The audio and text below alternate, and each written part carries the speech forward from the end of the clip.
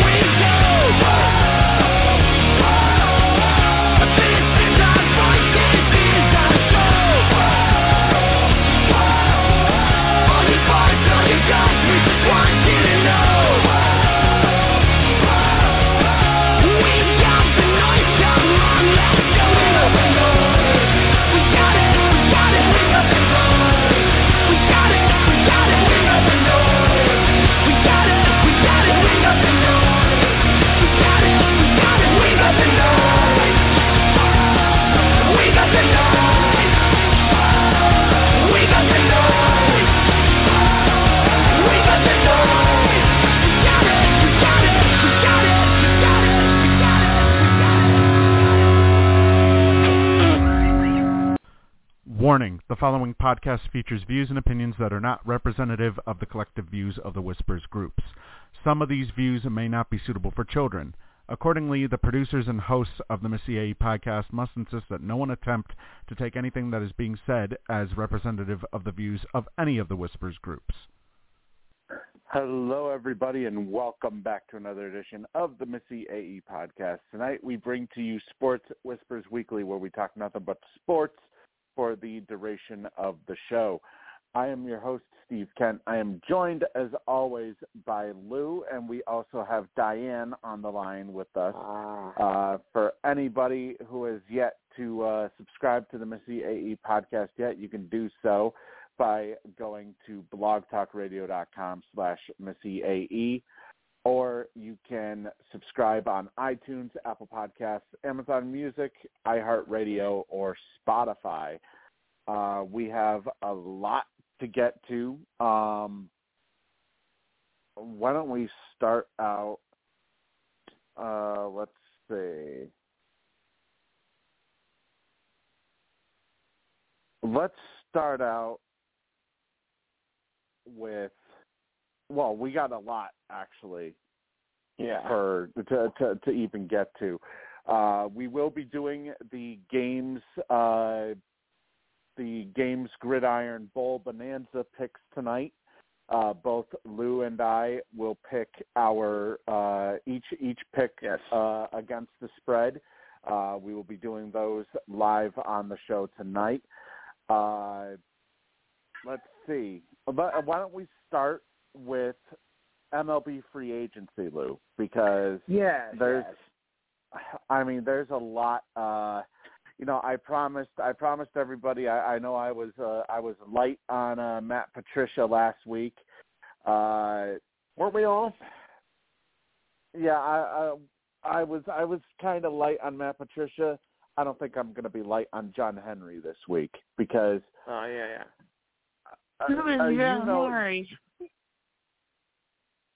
Well, you two know how I'm a Red Sox fan. Yes. And you know just exactly, how passionate I am about certain players and whatnot. And right, as am I. One of the players I want to talk about first is Xander Bogaerts, who has officially signed. He's officially signed an 11-year deal worth about $280 million with the San Diego Padres. Now, let's keep in mind, this guy's 30 years old. He's going to be 41 at the end of the contract, assuming he goes through the whole thing. And there are no opt-outs as part of this deal at all. None. There's no opt-outs. There's a full no trade clause as well, if I recall correctly. So clear. I mean, just to sum up who Bogaerts is, who he was to the Red Sox. Let's put it this way: he was basically the last living identity of the Boston Red Sox David Ortiz era. He was the last member of the Red Sox who has played alongside David Ortiz as part of the 2013 championship team. And I mean, there's just how do I put this correctly? Bogaerts leaving basically it's basically stripped the Red Sox of that identity. They have nobody knows. If you're a Boston fan, nobody knows what this team is now because they've basically lost the de facto captain of the team, the heart and soul of the team. Although technically, even though he wasn't officially named the captain, he technically has been the captain since Jason Varitek retired. And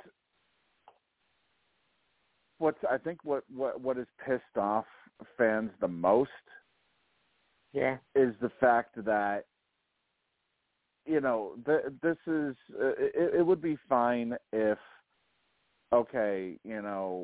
they tried as hard as they could to get him to re-sign. But let's just take you guys through this entire process. Yeah. Originally, they approached him in spring training before this past season. They approached him in spring training, and they presented, I believe it was a 4-year, $90 million offer. Now, first off, that's actually insulting. That's only a slight upgrade compared to he was making $20 million per year on his older deal, on his previous deal, and he had the opportunity to opt out this offseason, which he ended up doing. And basically the extension that they gave him or that they offered him was basically like maybe $1 million more per year than what he was currently making. Now, to me, that would be pretty. Take it. Mm-hmm.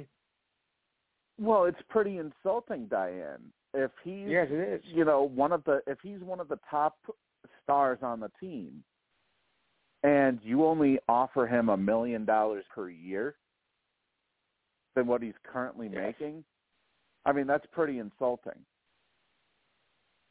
That is okay. Not to mention he was coming off of an all-star season, too. He was an all-star in 2021, and he also obviously was an all-star this year as well. But he's a four-time all-star, a two-time World Series champion back in 2013 and 2018. Mm-hmm. He made the All MLB First Team in 2019, and not to mention he's a 5-time Silver Slugger award as a shortstop. That's He a has free a career batting. Huh? That's a free, point a list there of accomplishments. Yeah. I mean, there's also a whole bunch of other ones too. He has actually he's the longest starting shortstop in Boston Red Sox history. Yes. Mm-hmm. Among other things.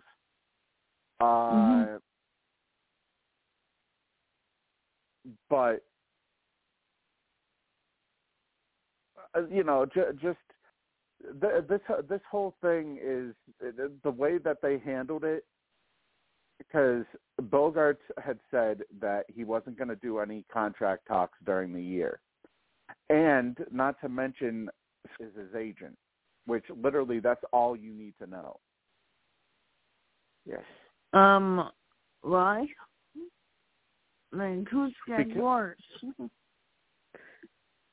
Scott Boras is the agent of Aaron Judge as well. Yes, he certainly is. Okay. Boras he has a lot of agents from all over the sports world.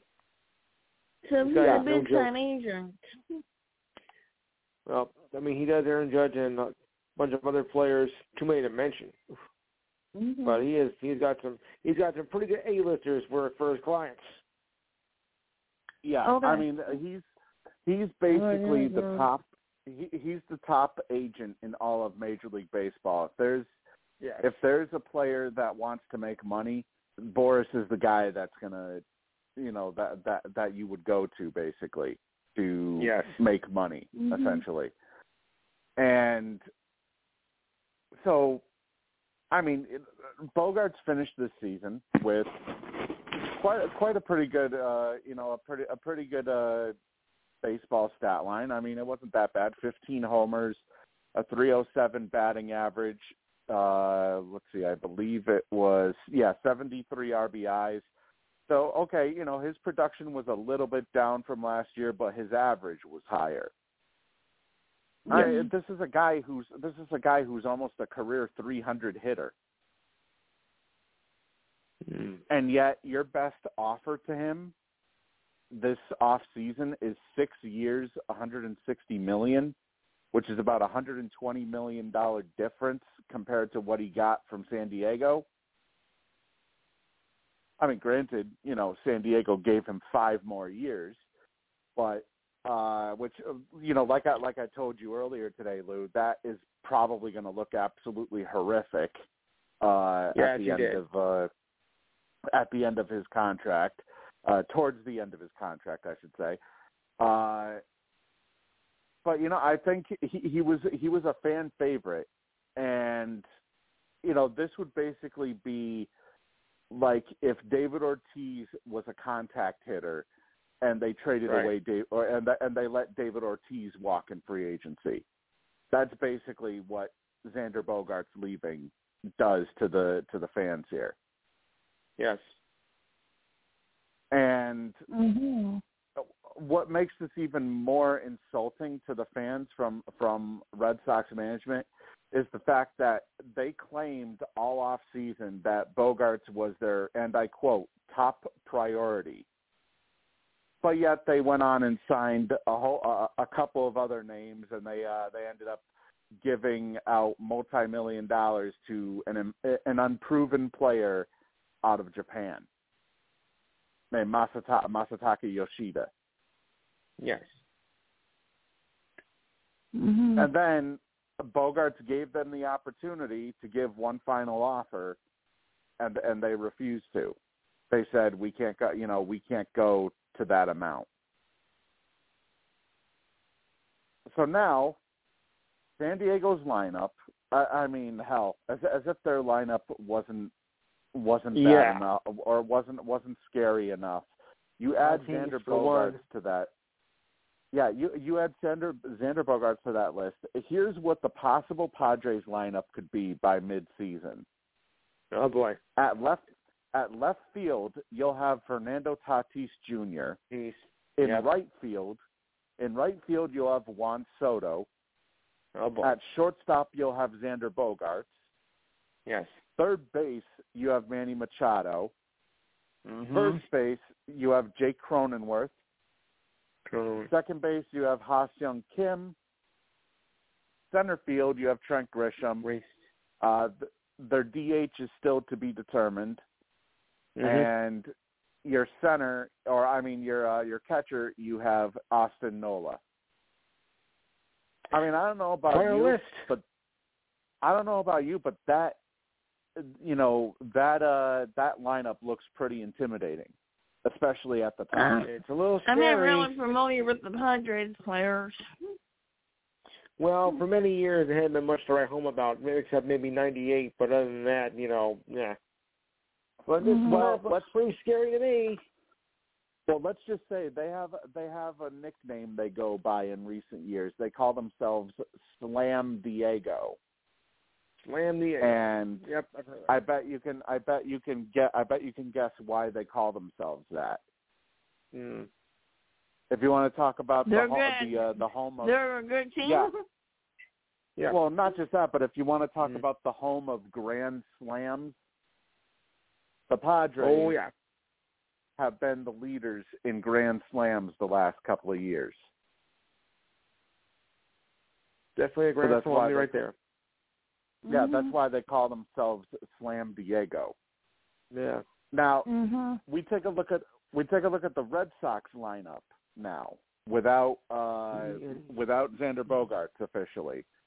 You have Masataka Yoshida likely leading off at left field.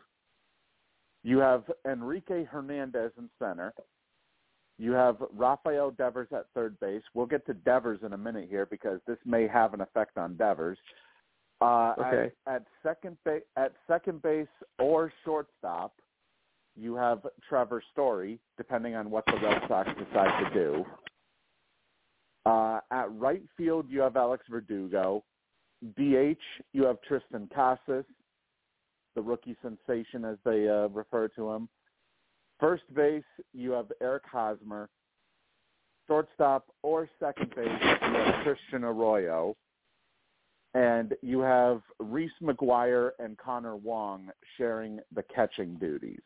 Now, here's the thing with Trevor Story is his arm has shown weakness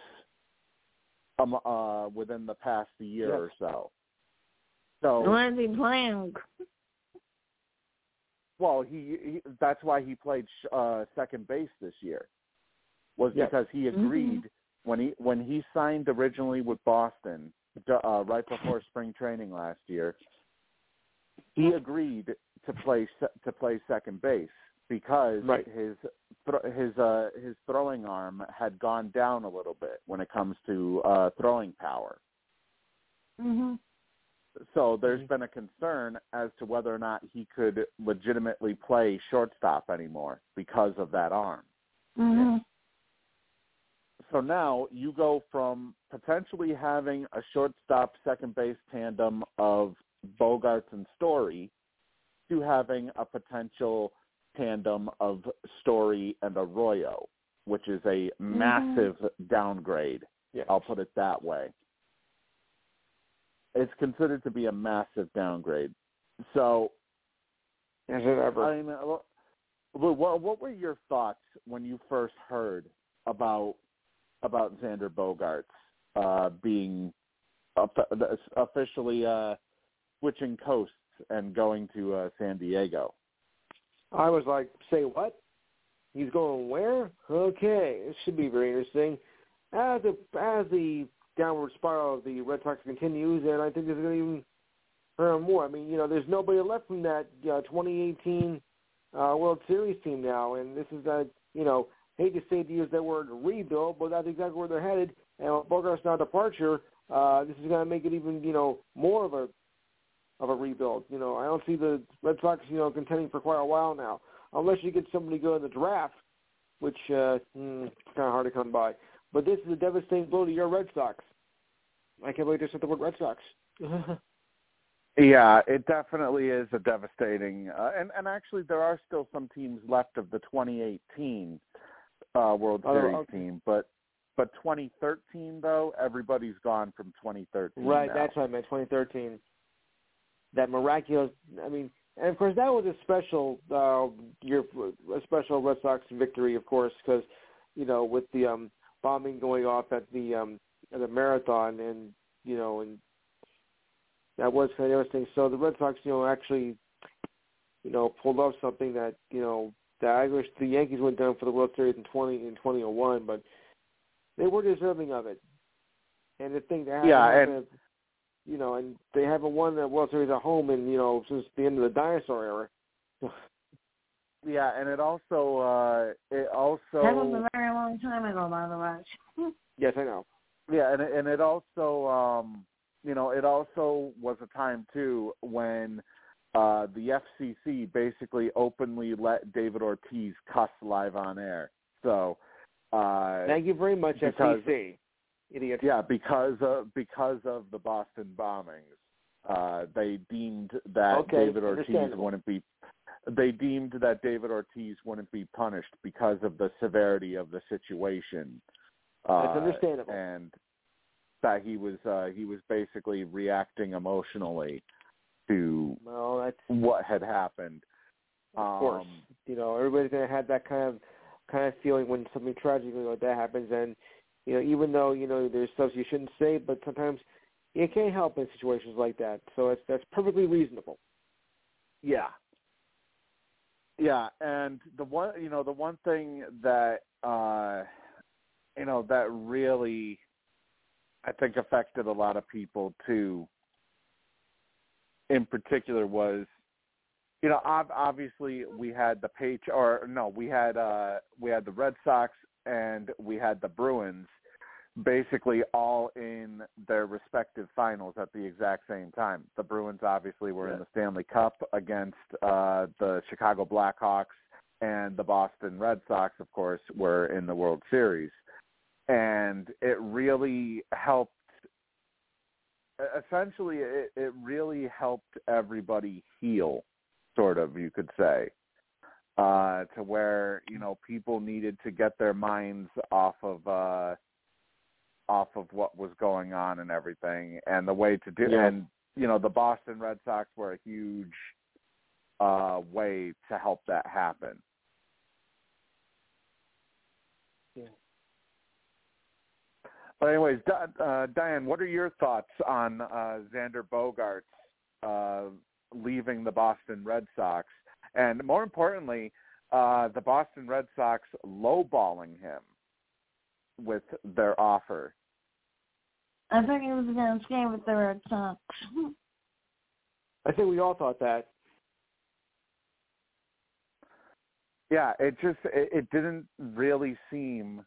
It didn't really seem like, although there's a history, technically, with the Red Sox and homegrown free agents. For some reason, we don't re-sign our homegrown players, which leads us to Rafael Devers, whose contract is set to expire at the end of next season. Next off season, he will be officially a free agent. And we saw how much money Bogaerts got. I can tell you for one thing, Devers is expected to make a hell of a lot more. Mm-hmm. I mean, we're probably talking close to what Aaron Judge made this offseason. Which, speaking of which, let's talk about Aaron Judge real quick. Lou, what are your thoughts on Judge almost going to the San Francisco Giants? No, it was reported. I wasn't buying that. I wasn't buying that You weren't? at all. Yeah, no, that is the Yankees' top player, the face of the franchise, and with the season he had, the Yankees they're not gonna put up with anything like that. That was a franchise player, so they're gonna do everything they could to keep him, and they did, no matter what the offer was. I wasn't buying that for a minute. That was just all talk that they were going to the Giants or whatever. So I wasn't buying it at all.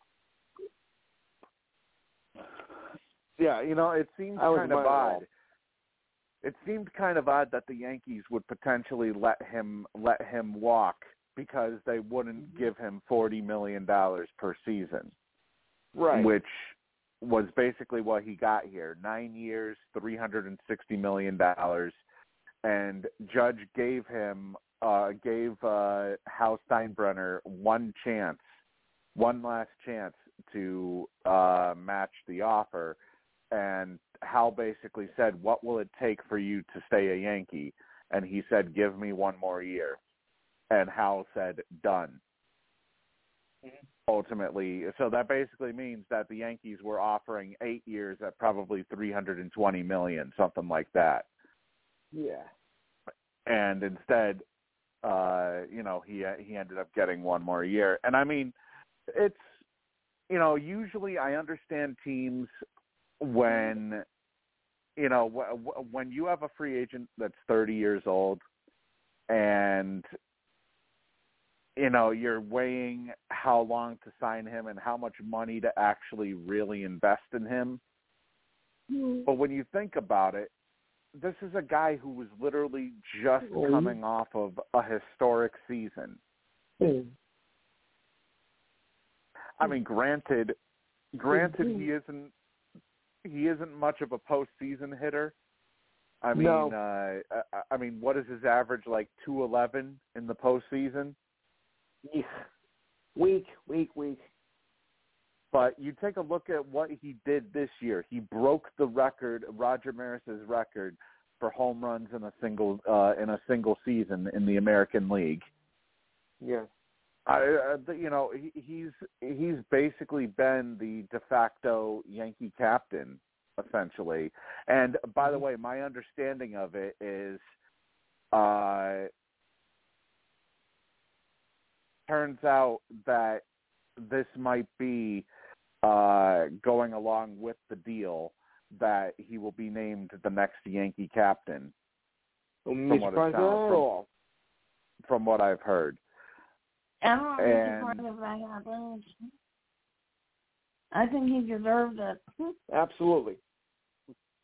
Oh, yeah, because he's basically what Xander Bogaerts has been to the Red Sox.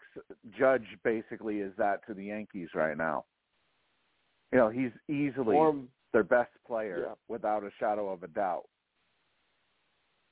You take away Aaron Judge from that Yankee lineup, and honestly, I can't even say you really have a lineup.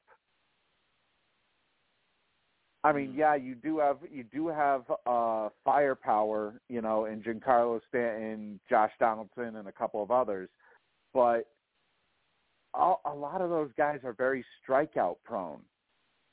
There's not a lot of guys. Exactly, that could be a huge problem. When you put Aaron Judge in that lineup, though, it makes teams think about who they're actually going to pitch to.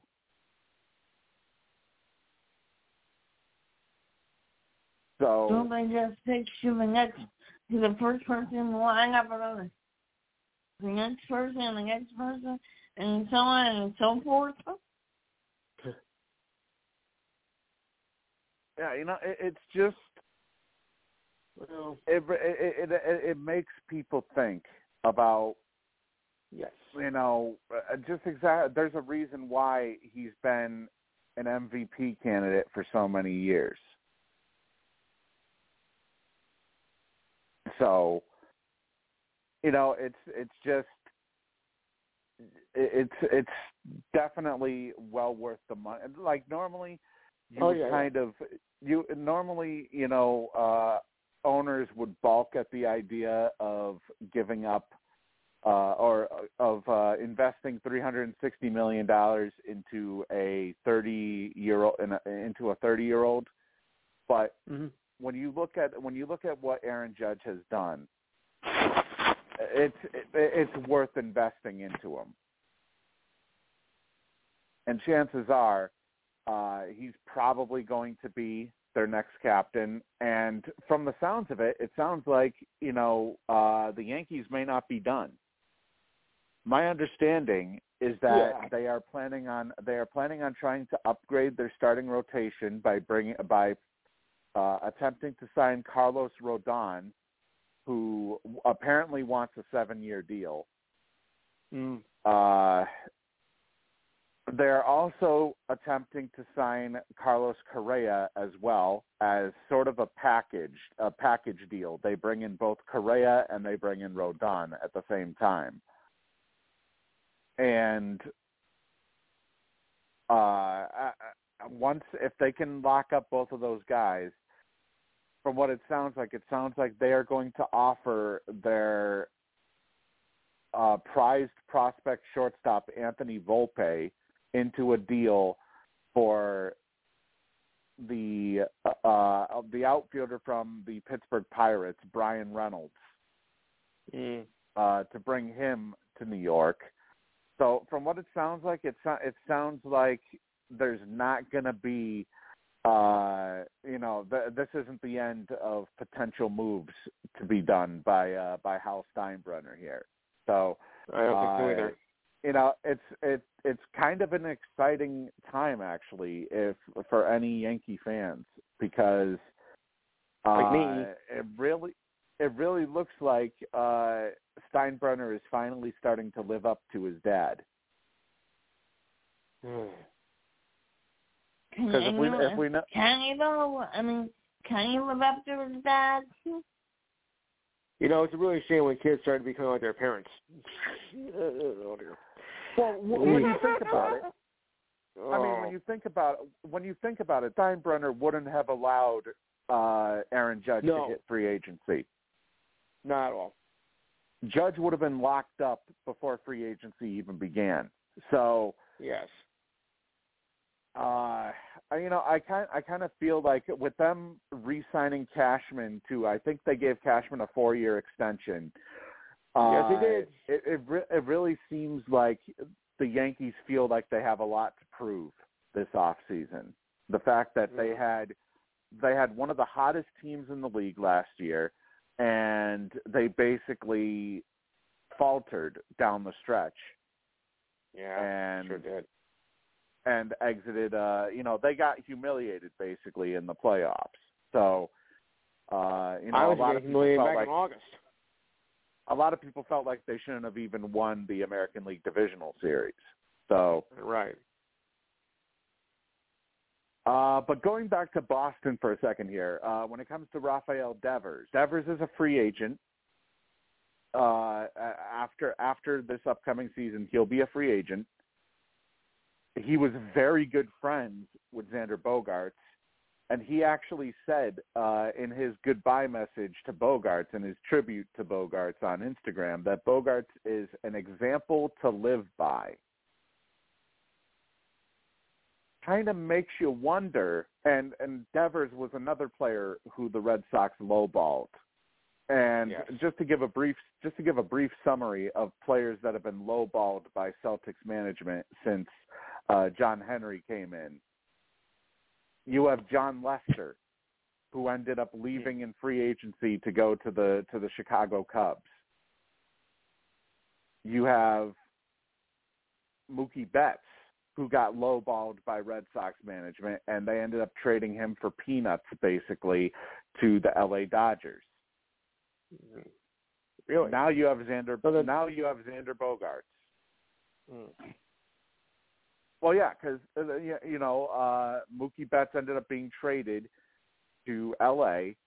They ended up getting They ended up getting Connor Wong, Jeter Downs, and a couple of one other piece, I believe, if I recall correctly. But so far, Wong and Downs are the only two parts to have made it up to the majors since that trade, and neither one has been able to stick.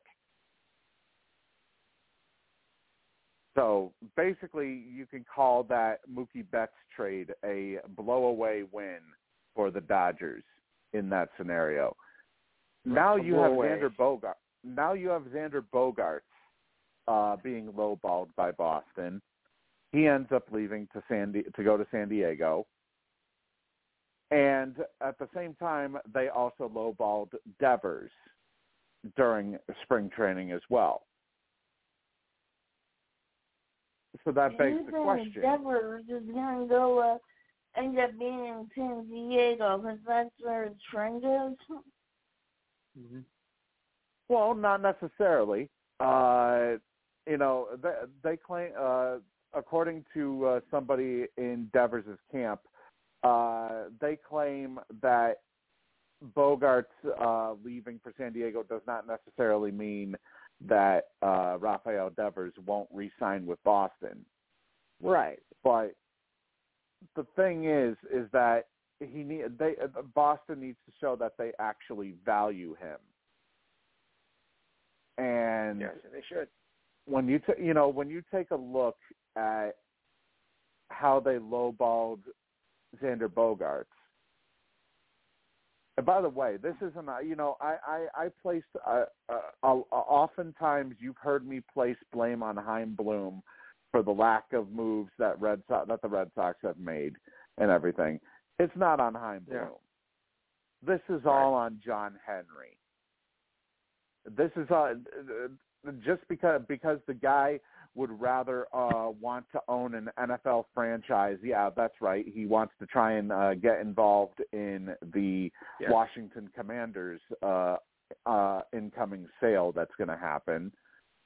And he also one day wants to own the Commanders aren't going to be a team? No, there'll be a team.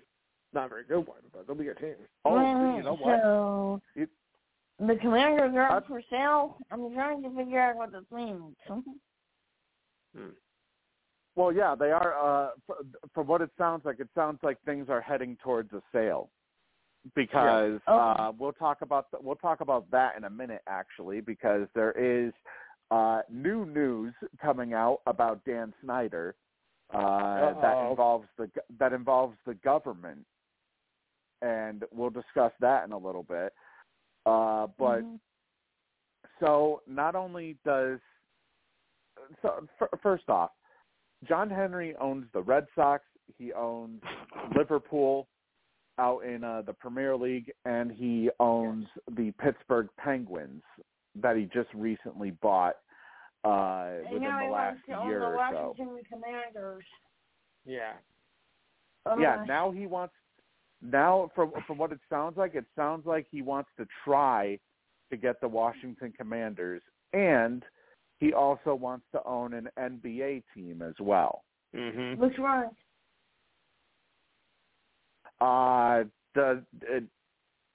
It's unknown currently, but apparently he does want to get involved.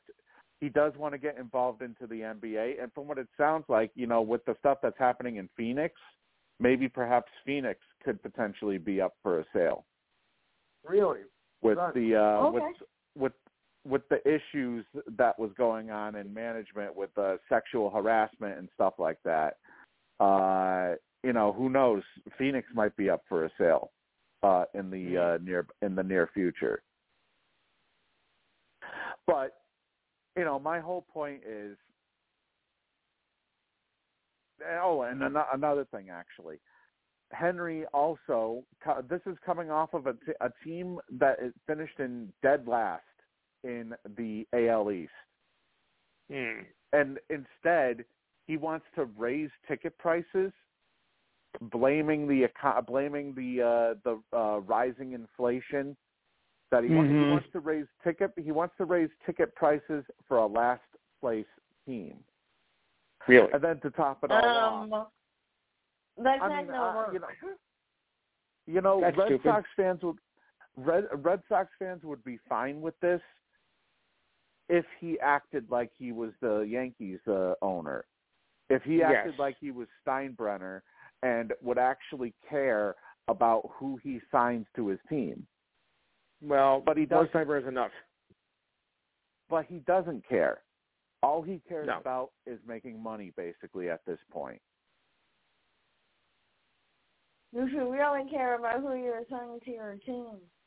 Yeah, one Steinbrenner in baseball is enough. One Steinbrenner in sports is enough, period. Yeah. Well, there are two, George and Hal. His son. I mean, George has passed away. Oh, okay. Yeah, and, Well, and now Hank there's also a Hal passed. And Hank also passed away, right? I think he did. So Hal is Got Hal. Hal is basically the sole remaining Steinbrenner that was involved with the Yankees. Right. Basically. Okay. But the main point I'm trying to make here is there was no way that the Red Sox were going to sign Bogaerts at this point. Yeah. Because Henry does not believe in paying homegrown stars. Because he always because of the fact that they're homegrown, he wants to always try and get a discount. Oh, that. So, like a loyalty discount, basically. Right. So, I mean, what are your thoughts, Lou, on the way Red Sox management handled this entire process? Sure. How they handled it, don't you mean how they didn't handle it? I mean, this whole thing's a mess. I mean, what'd you expect? They didn't handle it very well at all. Talk about poor management. That's as bad as you can get. This was a match made in hell. And here's the thing. Obviously, another thing, too, that he owns, John Henry owns, I think it's the Boston Globe or the Boston Herald, one of the two Boston newspapers. He also has an ownership stake in Nesson as well, the New England Sports Network. Our version of Yes. And originally, what's it called? Not originally, but right away, as soon as the Bogaerts news came out, they immediately started burying Chaim Bloom, throwing him completely under the bus. Chaim Bloom is John Henry's fall guy. Everybody has one. Chaim Bloom is the one that's basically going to essentially lay down on the grenade. You could put it that way. Something I wouldn't do, but I get the picture there. So I mean, it's gonna hurt. It's just embarrassing. It's just embarrassing, honestly, with how they handled things. Yeah. Hey, here goes a grenade. Yeah. What's it called? Another big signing that took place this week. The Philadelphia Phillies, they agreed to terms with free agent shortstop Trea Turner on a 11-year, $300 million contract, officially landing the next shortstop for the next decade for the Phillies. And also it helps as well that Trea Turner is very, very close with Bryce Harper. Harper played a huge role in bringing him onto the team here. So now Turner joins sluggers Bryce Harper, Kyle Schwarber, Nick Castellanos, and JT Realmuto as the Phillies try to get back to the World Series next year. This past year, Turner hit .298 with 101 runs scored, 21 homers, and 100 RBIs to go along with 27 stolen bases and 708 plate appearances last year with the Dodgers. Mm-hmm. And considering that Citizens Bank Park is a hitter-friendly ballpark, oh my God, are those numbers going to skyrocket? Yeah. I mean, those are just those are pretty good numbers to begin with, but now all of a sudden, you then have him play half of his games in a hitter-friendly ballpark. I'm sorry. Those numbers should expect Philly fans should expect those numbers to skyrocket. I wouldn't be surprised. The Dodgers, though. Neither would I. The Dodgers, though, while they did lose him, they did keep one of their own as they brought back Clayton Kershaw on a 1-year, $20 million deal, which was originally agreed on back on November 11th, but the deal is now official. And so it's split up with a base salary of $15 million along with a $5 million signing bonus. So Kershaw will be back for a 16th season in L.A. after he finished last year with a strong 2.28 ERA to go along with 137 strikeouts to 23 walks across 126 and a third innings through 22 starts. Now, the big question is, how durable is Kershaw going to be now that he's getting older? Because he's been dealing with back issues over the last couple of years. He's missed quite a bit of time, but he's still, when healthy, is still one of the best pitchers. Maybe he should just retire already. Well, I don't know if I would say retire just yet. I mean, he's 34 years old, so he probably still has a couple of years left in him. Yeah, he's getting injured all the time. That's true, too. Nobody wants an injury-hit player. Yeah. I mean, he is definitely, he has been dealing with injuries throughout the last couple of years, but, he is still one of the premier pitchers in the National League. So the Dodgers keeping him is actually pretty huge for them, considering the fact that they lost not just Trey Turner, but also they lost Cody Bellinger, who ended up agreeing to terms. He ended up agreeing to terms with the Chicago Cubs on a 1-year, $17.5 million deal. And I kind of found this kind of odd that Bellinger only agreed to a 1-year deal, but from what it sounds like he wants to go back into free agency next year, assuming that he's going to get back to the player that he has been the last couple of years for the Dodgers, because he had a little bit of a down year this year. Yeah. So, I mean, I guess he expects, he's going to get back to as close to that player as he was. The New York Mets, they were pretty busy. First off, the big fish that they signed, Justin Verlander, the reigning AL Cy Young Award winner, to a 2-year, $86.66 million deal, which will also contain a $35 million vesting option for the 2025 season to go along with it. So technically you could say it's almost a 3-year deal if they decide the vesting option if the vesting option gets exercised. I mean, hell, last year he was by far the best pitcher in the American League. A 1.75 ERA, a strikeout to walk ratio of 185 strikeouts to 29 walks, 175 innings, 28 starts. And this is a guy who was returning from Tommy John surgery. 39 years old, coming back from Tommy John surgery, and you're posting those numbers,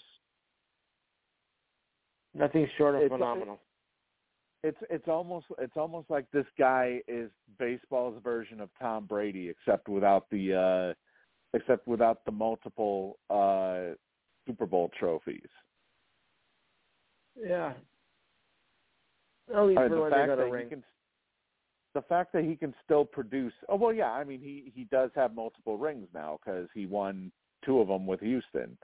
But the fact that he can still produce at this level, I mean, that's actually pretty amazing when you think about it, considering he's 39 years old. Yeah, for a pitcher, that's got to be, being a pitcher, he still could probably have, a few more years left. He's not an everyday player. So you still got a little bit of time yet. But at 39, in baseball, that's getting up there. Yeah. Oh, yeah, it definitely is. But the Mets were not done there, though, as they made 2 more signings.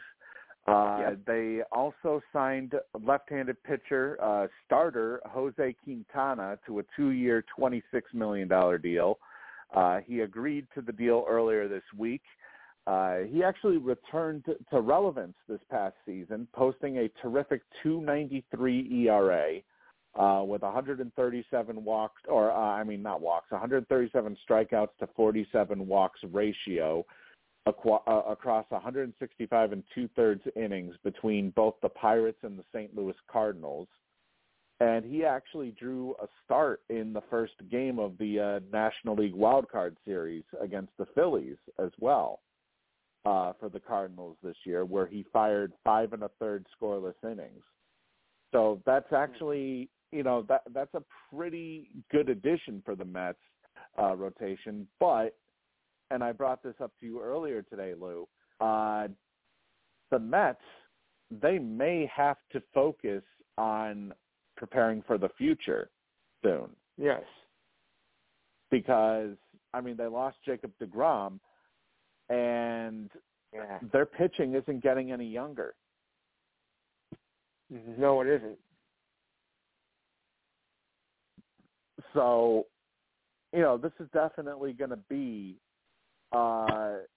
obviously, they're in win now mode, but they you may be headed for a starting rotation rebuild not too far in the future here.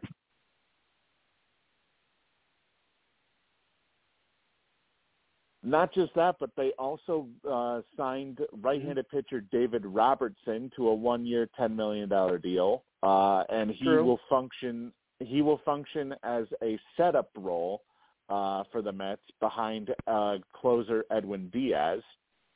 And he was outstanding this year, registering a 2.40 ERA between both the Cubs and the Phillies while recording 20 saves in 63 and 2/3 innings.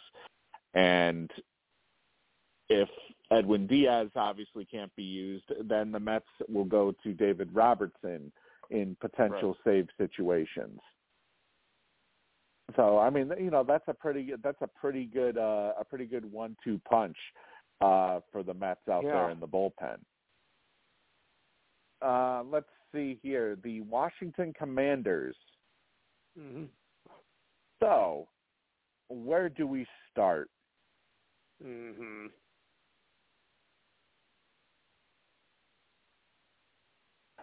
How should I start this?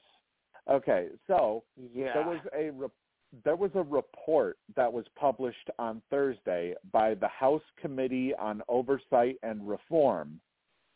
And they are alleging that the Washington Commanders created a toxic work culture for more than 2 decades.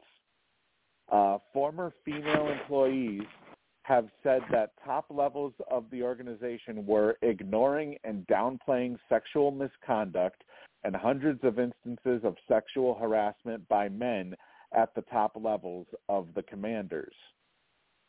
Dan Snyder, the owner, was also accused in the report of inappropriately touching a former employee at a dinner and having staffers produce a video of sexually suggestive footage of cheerleaders. It was also alleged in the report that women auditioning to be cheerleaders had to walk on the field while Snyder and his friends gawked from his suite through binoculars. Uh-huh. And Why? this is... He's a dirty old man, that's why. Yeah. Who is? Dan Snyder, owner of the Commanders. Oh. the guy who basically tried to blackmail the other owners by claiming that he has a lot of dirt on them. Yes. Oh, I was aware of that. Yeah, and this is conclusion actually of an investigation that originally began in October of 2021 after the NFL didn't release a report of its review of the workplace culture of the Commanders. So the government decided to take it in their own hands. The original review by attorney Beth Wilkinson had been completed in the summer of 2021 for the NFL, and that only resulted in a $10 million fine to the team and a statement by Goodell saying that that Snyder had, quote unquote, learned his lesson. Or did he? I'm going to say no. One of the representatives of the House of Representatives, Karen B. Maloney, who is the chair of the House committee, said that the congressional report shows how one of the most powerful organizations in America, the NFL, mishandled pervasive sexual harassment and misconduct. She also added, our report tells the story of a team rife with sexual harassment and misconduct, a billionaire owner intent on deflecting blame, and an influential organization that chose to cover this up rather than seek accountability and stand up for employees. Also been alleged that Snyder looked to interfere with the investigation and was accused of intimidating witnesses and refusing to release former employees from their confidentiality obligations. As some 40,000 documents were collected during the review carried out by Wilkinson, and Snyder was accused of using a secret agreement with the NFL to block access to them. Also, the House committee had claimed that Snyder was evasive and misleading and alleged that the team owner also launched his own shadow investigation, which was used to cast him as the victim of a defamation campaign and deflect responsibility for the team's toxic work culture. The NFL was also criticized by the report, stating that they had misled the public about its handling of the Wilkinson investigation, and they have not sought true accountability for those responsible. Now, the NFL currently does not require teams to report confidentiality and non-disclosure agreements, and the league has not ensured that its own workplaces are free from discrimination and harassment. Exactly. So you kind of have to wonder just exactly what's going to come of this, because, Snyder is basically dug in he's dug in into the ground and claiming that he has a lot of dirt on certain owners that he could unleash if he wanted to. Jim Irsay, the owner of the Indianapolis Colts, has been trying to push for Snyder to be voted out by a majority of the other owners around the league, as a team owner has never been forced out in the league's 102-year history. It's honestly, I find it hard to believe with this report coming out that Snyder would be able to remain owner for much longer. I don't think he will. Not gonna. He won't be for long, guys.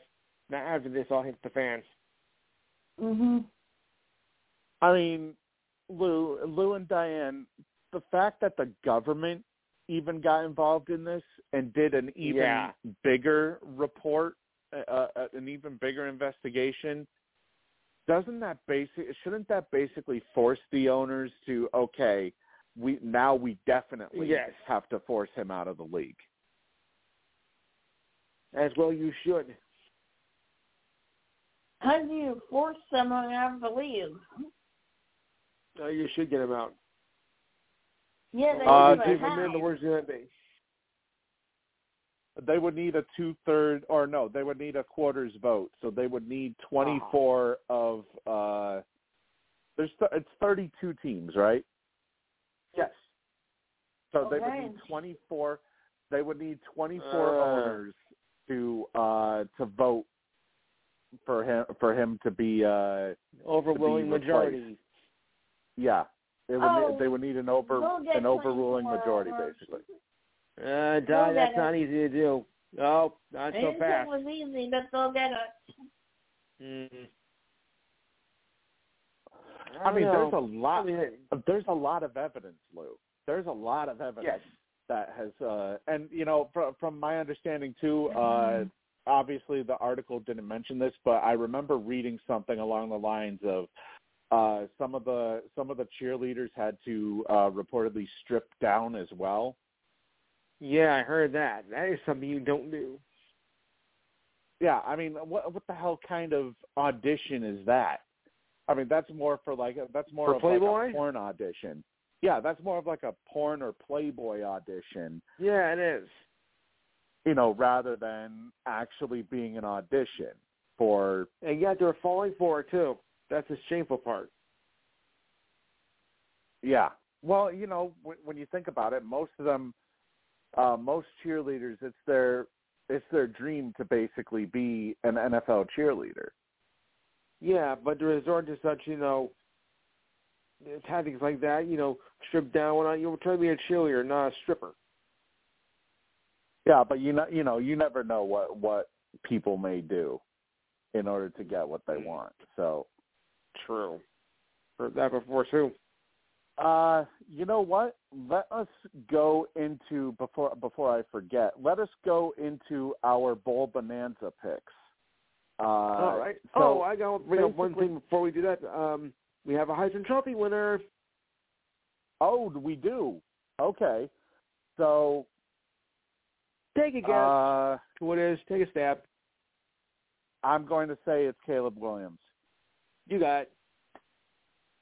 No surprise. No surprise at all. That's exactly what I told you earlier today, Lou. I said, bet.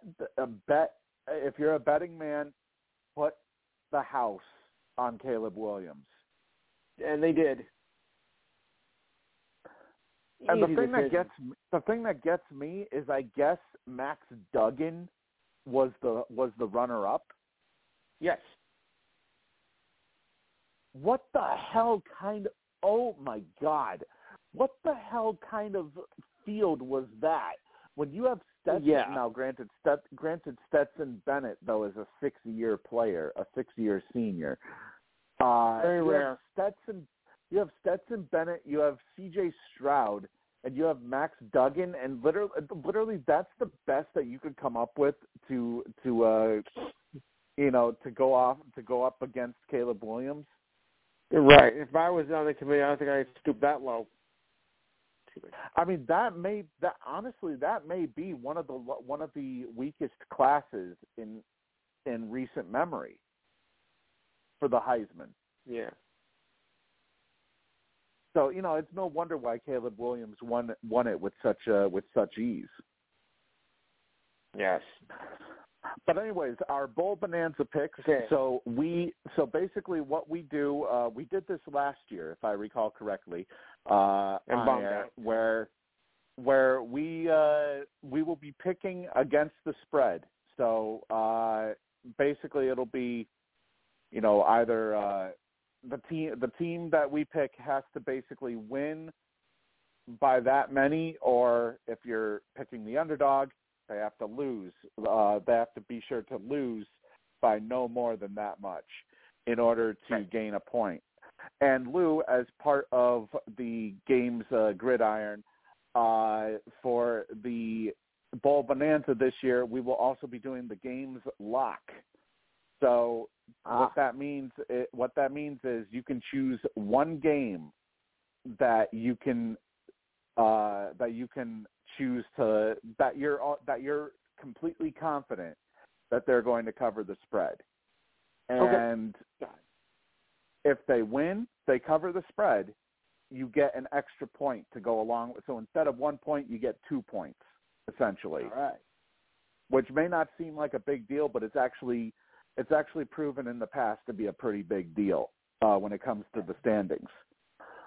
So let's start off with this first bowl. We have 32 bowls to choose from.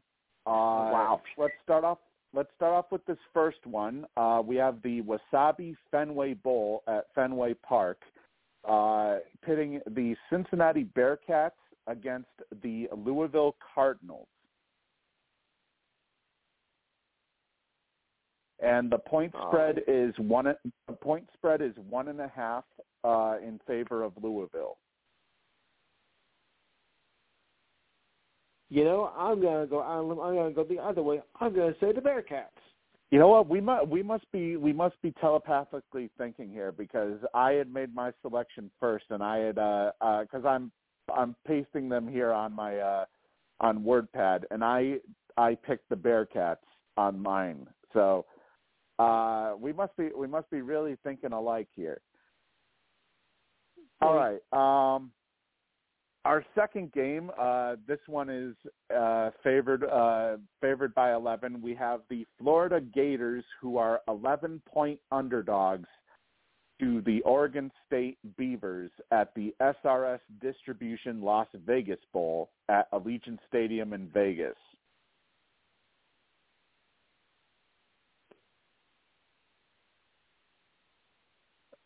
So who do we have for this one?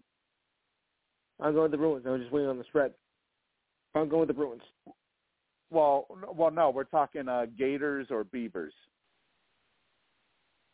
Oh, I'm going to go Florida Gators. Florida Gators? Okay, I went with Florida Gators as well. So you said Bruins. I mean, we can go straight to that one actually right now. Let me just find it here. We have the UCLA Bruins taking on. Hang on. UCLA. The UCLA Bruins are 6-point favorites over the Pittsburgh Panthers. Only 6.5. That's too kind. They gotta kill them. So you got the Bruins in that one? Oh yeah, hands down. Yeah, I'll take the Bruins on that one as well. And that was for the Tony the Tiger Sun Bowl on that That'll be one. great. Now this next one is the Jimmy Kimmel LA Bowl, which is presented by Stifel. That will be at SoFi Stadium. We have the Fresno State Bulldogs as 1-point favorites over the Washington State Cougars. I'm going Fresno State. You know what? I kind of thought you would, because so far it's interesting. So far we are 4 for 4 with our predictions here. Just a coincidence. Maybe just a coincidence, but we'll see. Our next one, 6.5 is the spread. We have the Lending Tree Bowl, which is at Hancock Whitney Stadium in Mobile, Alabama. We have the Rice Owls against the Southern Miss Golden Eagles, and Southern Miss is the one favored by 6.5. I'm going to go at Rice. Man, oh man, another one. I am going with Rice as well on this one. All right, the New Mexico Bowl at University Stadium in Albuquerque, New Mexico.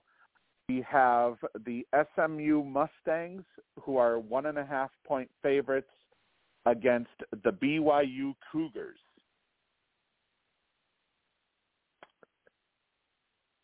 I'm going to go BYU. So we do have one where we disagree. I am going to go with the SMU Mustangs on this one. It had to happen. All right, our next one, we have the Frisco Bowl, which takes place at Toyota Stadium in Frisco, Texas. This will pit the North Texas Mean Green underdogs to the Boise State Broncos.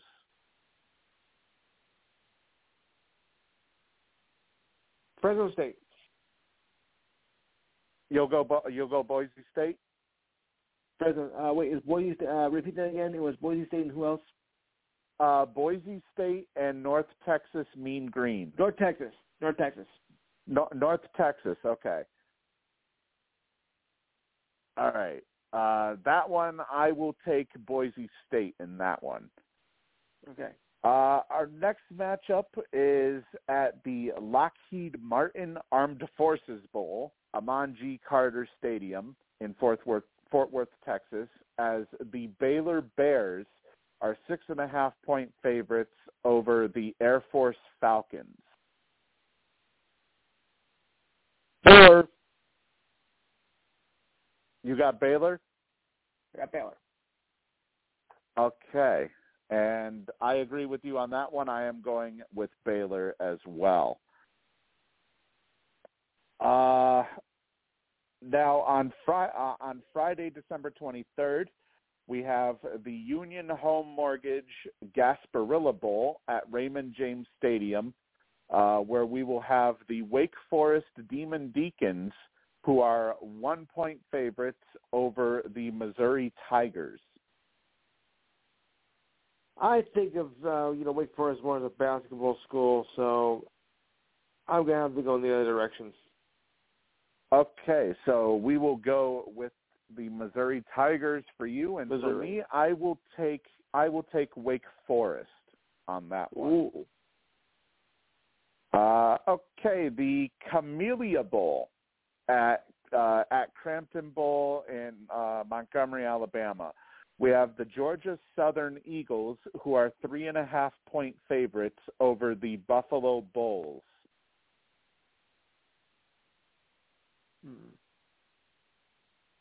I'm taking the first one. Okay, Georgia Eagles. Southern Eagles. Georgia okay. Southern. And I will take the Buffalo Bulls on this one. All right. I don't know. It's for some reason, I've looked at a couple of Bulls games whenever they've appeared on the selections, and for some reason I've resisted taking them for some reason, and it always makes me wish I had taken them each time. So yeah. All right. Okay. All right. Our next one is the Serve Pro First Responder Bowl at Gerald J. Ford Stadium in Dallas, Texas. The Memphis Tigers are 7.5-point favorites over the Utah State Aggies. I'm going to go Memphis. All right. And I am going to go with Memphis as well in that one. Next up, we have the Ticket Smarter Birmingham Bowl, which is at Protective Stadium in Birmingham, Alabama. The Coastal Carolina Chanticleers are 10.5-point underdogs against the East Carolina Pirates.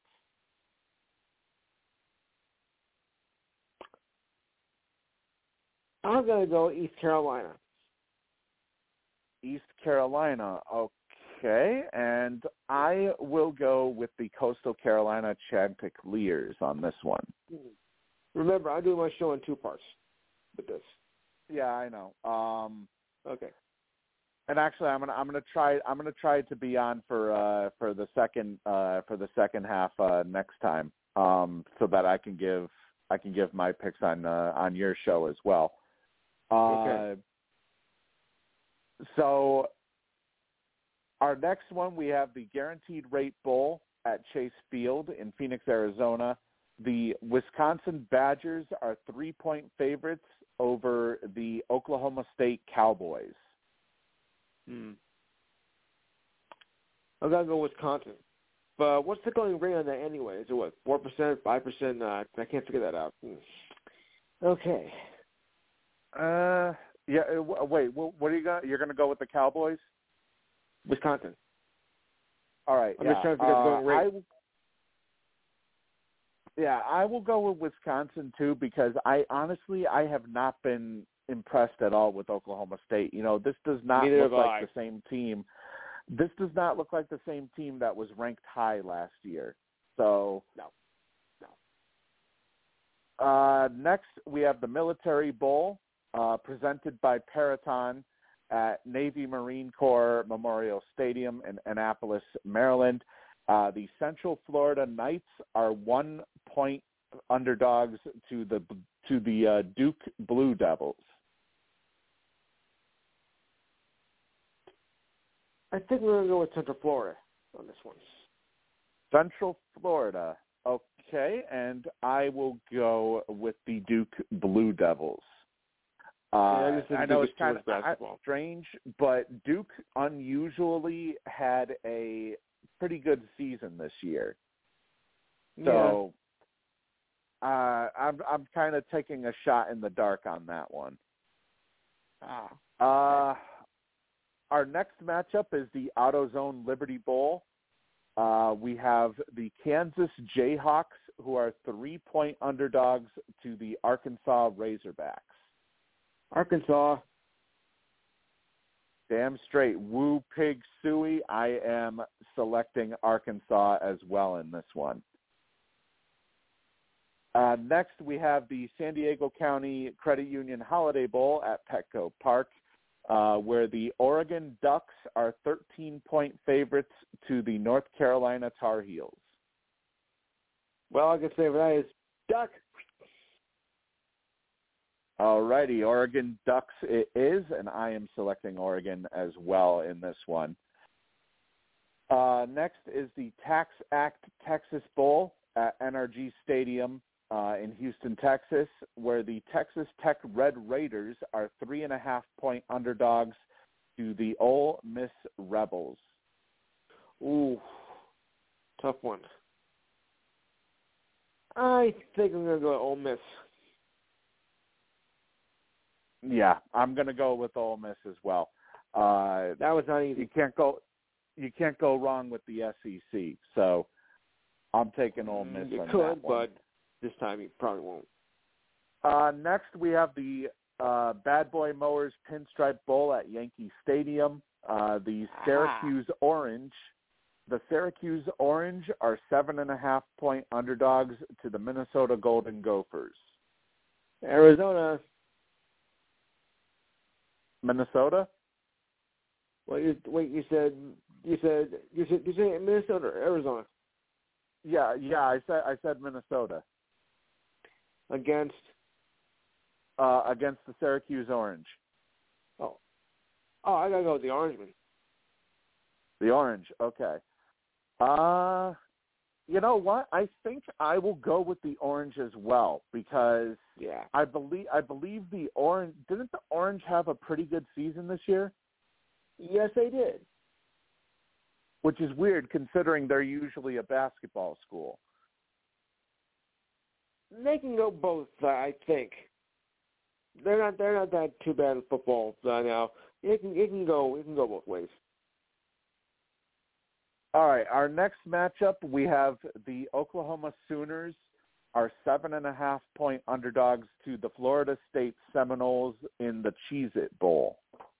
I'm going to take Florida State. Florida State, okay. And you know what? I'm kind of going back and forth on this one, but I think I'll go with Florida State as well. Oklahoma was just way too up and down for me this year. Yeah. How about the Valero Alamo Bowl at the Alamo Dome, with the Texas Longhorns being 6-point favorites over the Washington Huskies? Texas. All righty, and I will agree with you on that one. I will go with Texas as well here in this. Then at the Duke's Mayo Bowl, we have the Maryland Terrapins as 1.5-point favorites over the NC State Wolfpack. Maryland under NC State, really. I'll go with the Terrapins. You know, I kind of thought you would go that way, and I'm going there too because Tua's brother is finally going to show what he can do in a bowl game. So yeah, although that was not an easy decision. Yeah. All right, next we have the Tax Slayer Gator Bowl. The Notre Dame Fighting Irish are 3-point favorites over the South Carolina Gamecocks. Though I am a Notre Dame fan, they haven't really been too impressive this year until later. So I think I'll go with the Gamecocks. All righty, you take the Gamecocks, and I will go with the Irish on this one. Okay. All righty, up next is the Barstool Sports Arizona Bowl, and we have the Ohio Bobcats, who are 1-point favorites over the Wyoming Cowboys. I'm going to take Wyoming on that one. All right, and I will agree with you on that too. I will go with Wyoming as well. This one should be pretty interesting. The Capital One Orange Bowl at Hard Rock Stadium. The Tennessee Volunteers are 7-point underdogs to the Clemson Tigers. No, I'm going to go Clemson. All righty, Clemson it is, and I am going to agree with you there. I'm going to take Clemson. I think if Hooker was playing, I probably would have gone with Tennessee, but Hooker is not going to be playing in this one, No. obviously because of his injury. Next, we have the All-State Sugar Bowl at Caesars Superdome, with the Alabama Crimson Tide being 3.5-point favorites over the Kansas State Wildcats. I think I'm going to go with Kansas State. Okay, we got Kansas State for you, and I am going to go with the Alabama Crimson Tide here. Up next, the Iowa Hawkeyes are 2-point favorites over the Kentucky Wildcats in the Trans-Perfect Music City Bowl. Iowa, and I will do the same. I am going with the Hawkeyes as well. For now, we go to the semifinals for the college football playoff. First one will be at the Vibo Fiesta Bowl at State Farm Stadium. The TCU Horned Frogs are 7.5-point underdogs to the Michigan Wolverines. Wolverines all the way. Damn straight, go blue. I have Michigan as well in this one. And the other semifinal, which is at the Chick-fil-A Peach Bowl, sees the Ohio State Buckeyes as 6.5-point underdogs to the Georgia Bulldogs. Georgia will win, but Ohio State will cover. Georgia will win, but Ohio State will cover. Okay, so yes. I will give you Ohio State on that one for the cover. All right, so the ReliaQuest Bowl at Raymond James Stadium. Oh, by the way, I'm going with the Bulldogs on that one for Ohio State and Georgia. The ReliaQuest Bowl at Raymond James Stadium in Tampa, Florida. The Mississippi State Bulldogs are 1.5-point underdogs to the Illinois Fighting Illini. I think Illinois in that one. Illinois? Yes.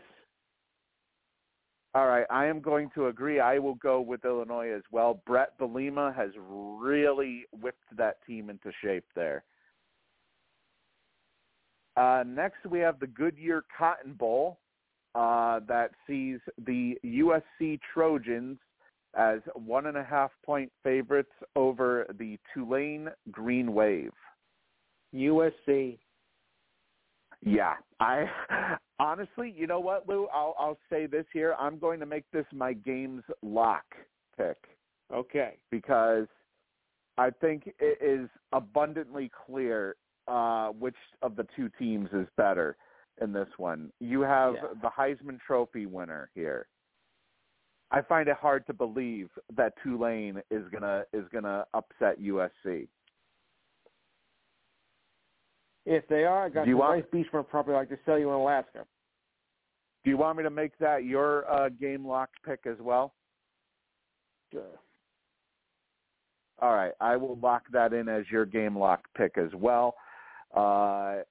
We have two more bowls left to choose from. First, the Cheez-It Citrus Bowl at Camping World Stadium. We have the LSU Tigers as 10.5-point favorites against the Purdue Boilermakers.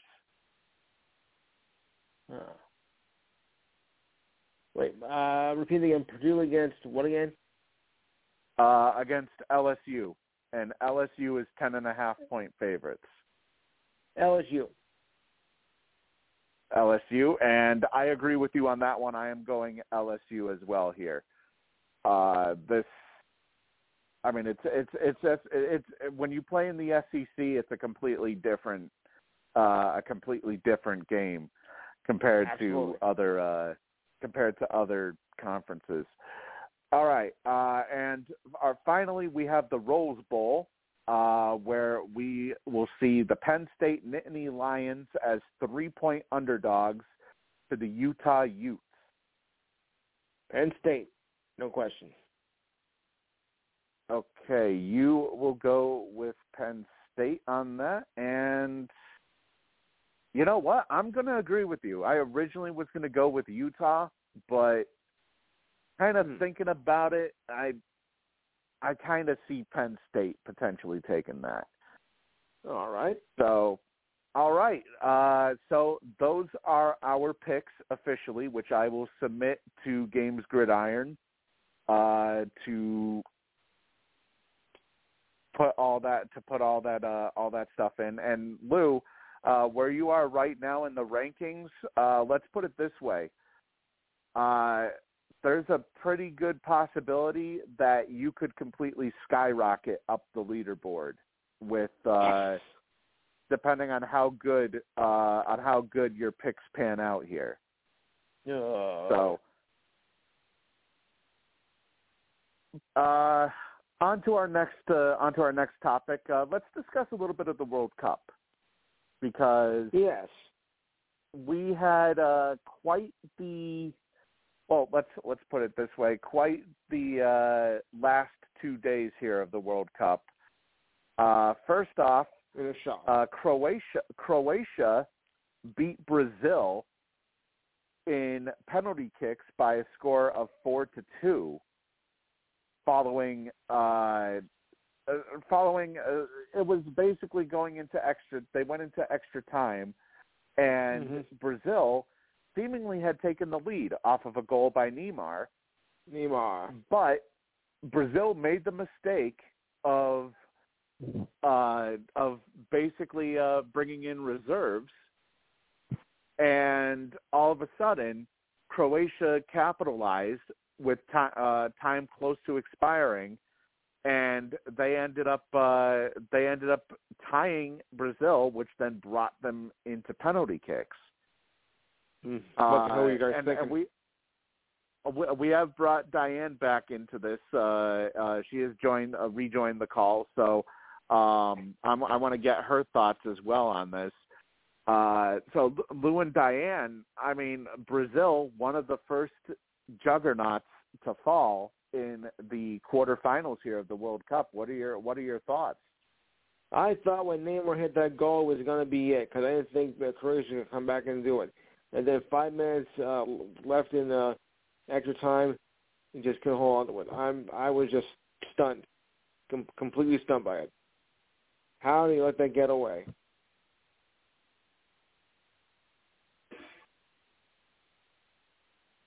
I know, it was pretty weird. It was pretty weird, honestly. It was pretty weird with how with how the entire games with how their entire landscape completely changed.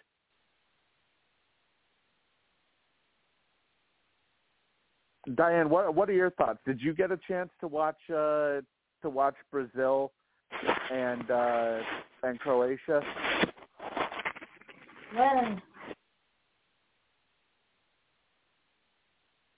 When you did they didn't get a chance?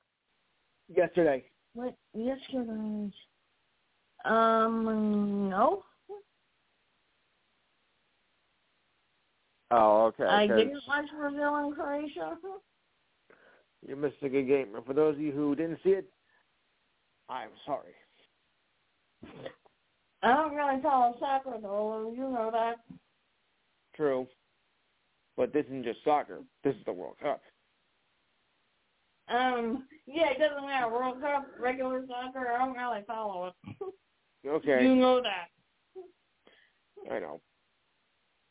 Yeah, it was. It was weird, Lou, because it was Brazil.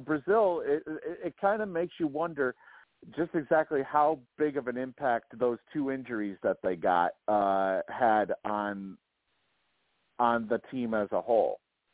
Injuries can play a major factor in. You kind of wonder if they still had those two guys were available to play, maybe perhaps things would have turned out differently. I would think they would, yes.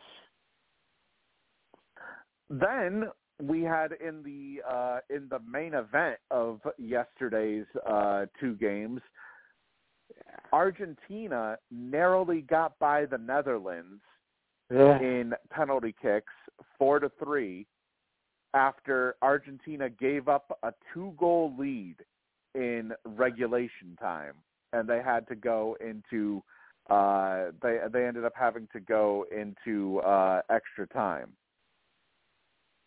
That goal, and Brazil, it was only 1 minute left to go in injury time, and the Netherlands just caught by. I was just like, what the hell? I don't believe it. I just simply don't believe it. Yeah, Wout Weghorst got both goals for the Netherlands during regulation, one at 83 minutes and one at 11 minutes of stoppage time. Argentina got their goals from Nahuel Molina, and Lionel Messi got one on a penalty kick 73 minutes in. And also, I think this may have played a bit of a role when it came to penalty kicks. Denzel Dumfries got removed with a red card. Good. So he was unable to play he was unable to kick for the Netherlands. So that may have played a role. But it was actually a pretty impressive showing though for the Netherlands, considering the fact that usually they're not a team that usually goes as far as they did. But they had a pretty impressive showing in this year's World Cup. They took Argentina to the brink, and really, it's everybody thought that coming into this that Argentina would probably handle the Netherlands with no problem, but Netherlands really put up quite the fight.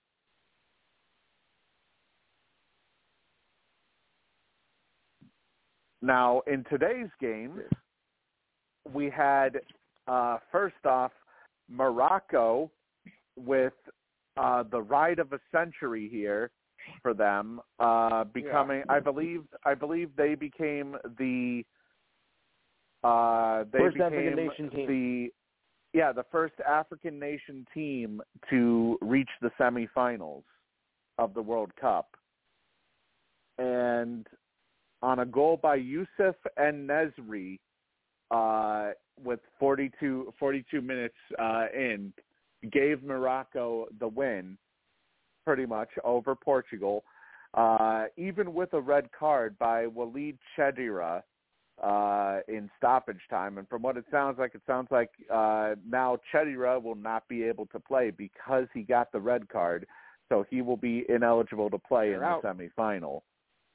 But the bigger story here is that Portugal had to play without Cristiano Ronaldo for literally the entire first half because of that benching situation. Which could have helped if he played the whole game. Maybe it might have made a difference for Ronaldo and them. But, I think with his absence, mostly in the first half, I think it kind of hurt him for Portugal. Yeah, that's what I was about. That's what I was about to ask you, Lou. How big of a difference would that have potentially been if would have made if he all had in the world? Yeah, if he had stayed, if he had started, considering the fact that he almost scored towards the end of the game. Yeah, but that shot was just a little bit off. I was like, how the hell can you miss that? I mean, it's actually. I granted, the one game that the first game that he was put on the bench, the guy ended up, his replacement ended up scoring a hat trick in that very same game. But still, this guy's one of the best players in the world, even at the age of 38. How the hell are you going to put him on the bench in the quarterfinals? Yeah. I mean, ultimately, that right there should sum up why Portugal lost to begin with. Right. Portugal should have won? Mm-hmm. They should have died. Okay. Yeah, they should have won. If they had Ronaldo for the entire game, if you're reaching the quarterfinals or semifinals or the finals of the World Cup, you want to make sure all of your best players are in the starting lineup. Ronaldo was a good player. Yeah, he is. He's a great player. Yeah, and it's basically malpractice by the coach to leave him out of the starting lineup, all because of a petty little grudge. Mm-hmm. So now because of that, Morocco will advance to the semifinals instead of Portugal, and that is basically the second of our upsets that have taken place this weekend. Mm-hmm. Then in the main event, the so-called main event of today's matchups, England versus France, and France advances to the semifinals with a 2-1 victory over the Brits. Goals from Arlene Tchouameni and Olivier Giroud gave France the 2-1 victory, with England's lone goal coming from Harry Kane, which was on a penalty kick, his first of 2 penalty kicks, which I want to bring this question to you, Lou. Do you believe that Kane should have taken that second kick like he did? I think he should have, yes. Honestly, I think it should have been somebody different. Oh. Because when you think about it,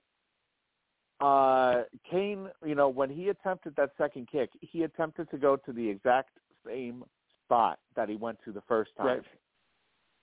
Problem is, he kicked it. He had way too much power in that kick, and it ended up sailing over the.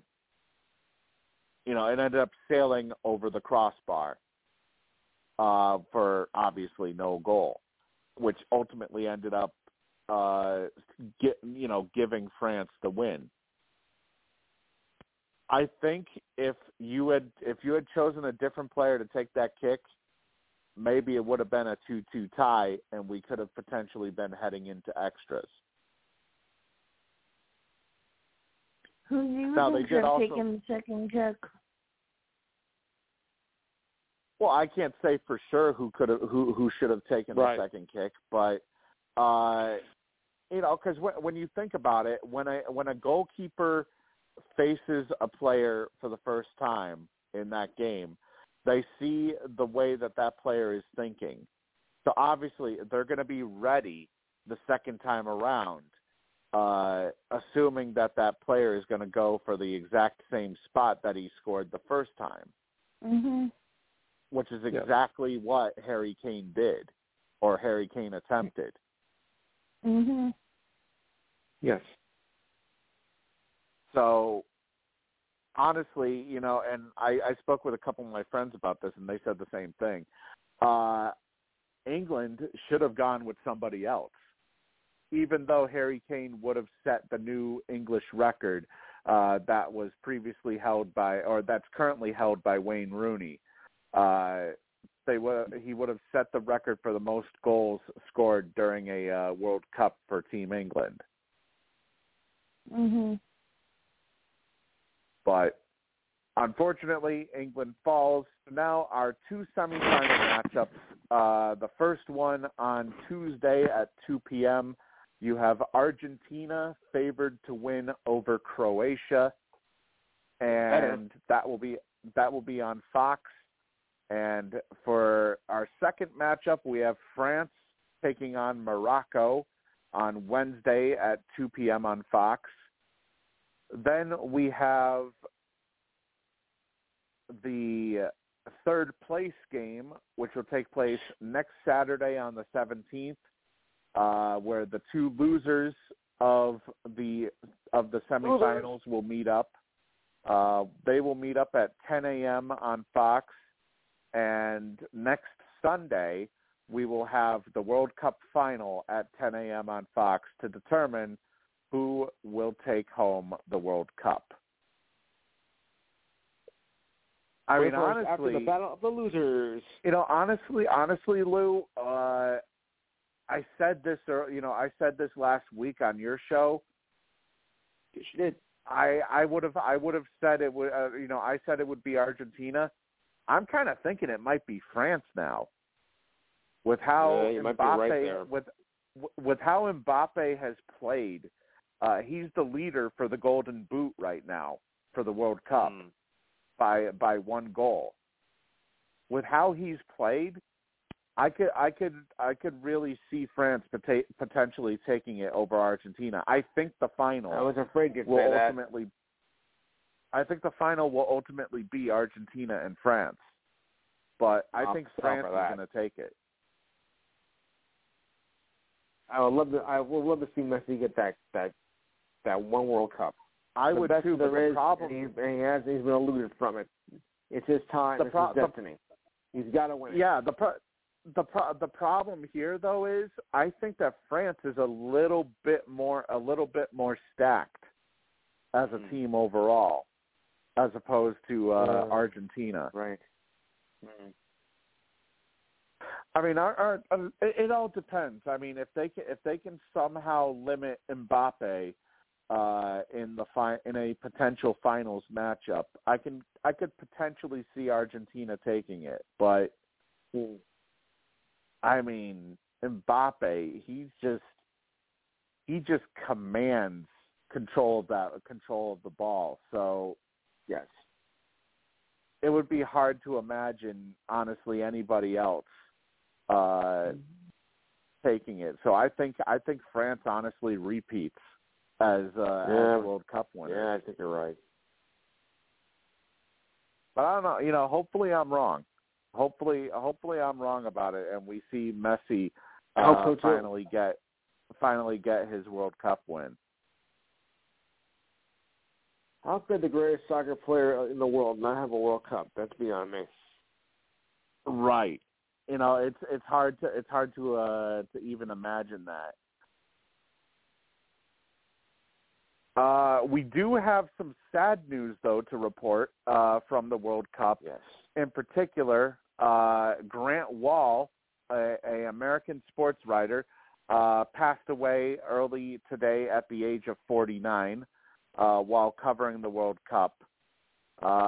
He had randomly collapsed during the quarterfinal match between Argentina and the Netherlands. where he then ended up receiving medical treatment on site before he was transferred to an area hospital by ambulance. And so it said here that at the beginning of his Football with Grant Wall podcast on Thursday, which was released, he had said that he had bronchitis and he had been to the medical clinic twice that day, and he ended up canceling everything that he was supposed to do that day in order to take a nap. He said that he had felt better, but not 100%. And basically, he said that his cough that he had gotten sounded like a death rattle sometimes. And from what it sounds like, it sounds like everybody around the World Cup has been coughing like that.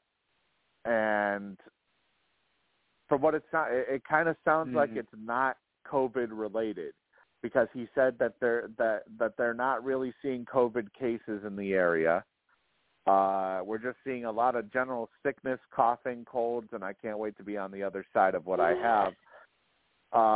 But he was very ready to attend Friday's game and cover Argentina and Netherlands, where ultimately he ended up collapsing.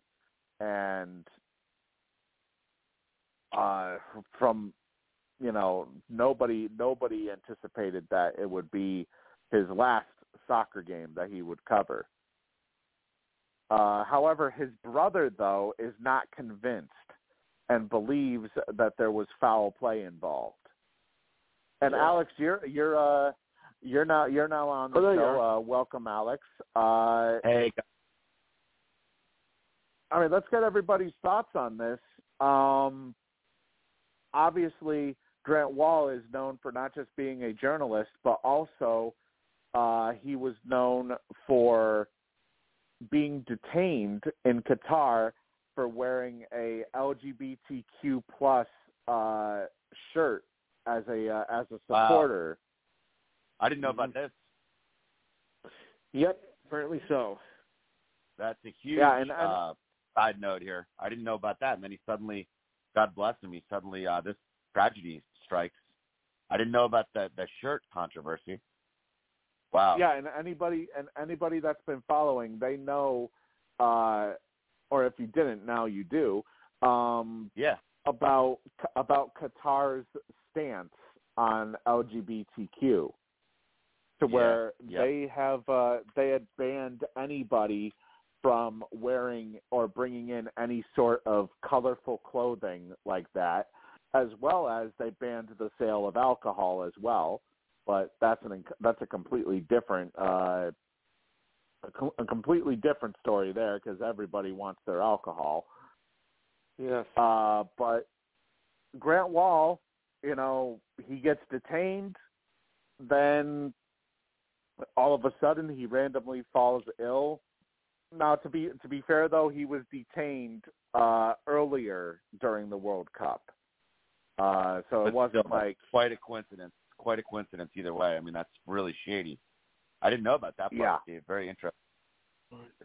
And they're so strict about it. That would lead me, I'll throw in my 2 cents. That would lead me to think that there's some kind of foul play behind the scenes. It's almost like the terrible craziness where it's like if you go against Putin, suddenly you fall off a cigarette boat, or you fall down the hotel lobby stairs the next week suddenly, and there's no witnesses suddenly, and there seems like there's a lot of smoke where there's a fire there with this journalist suddenly dying.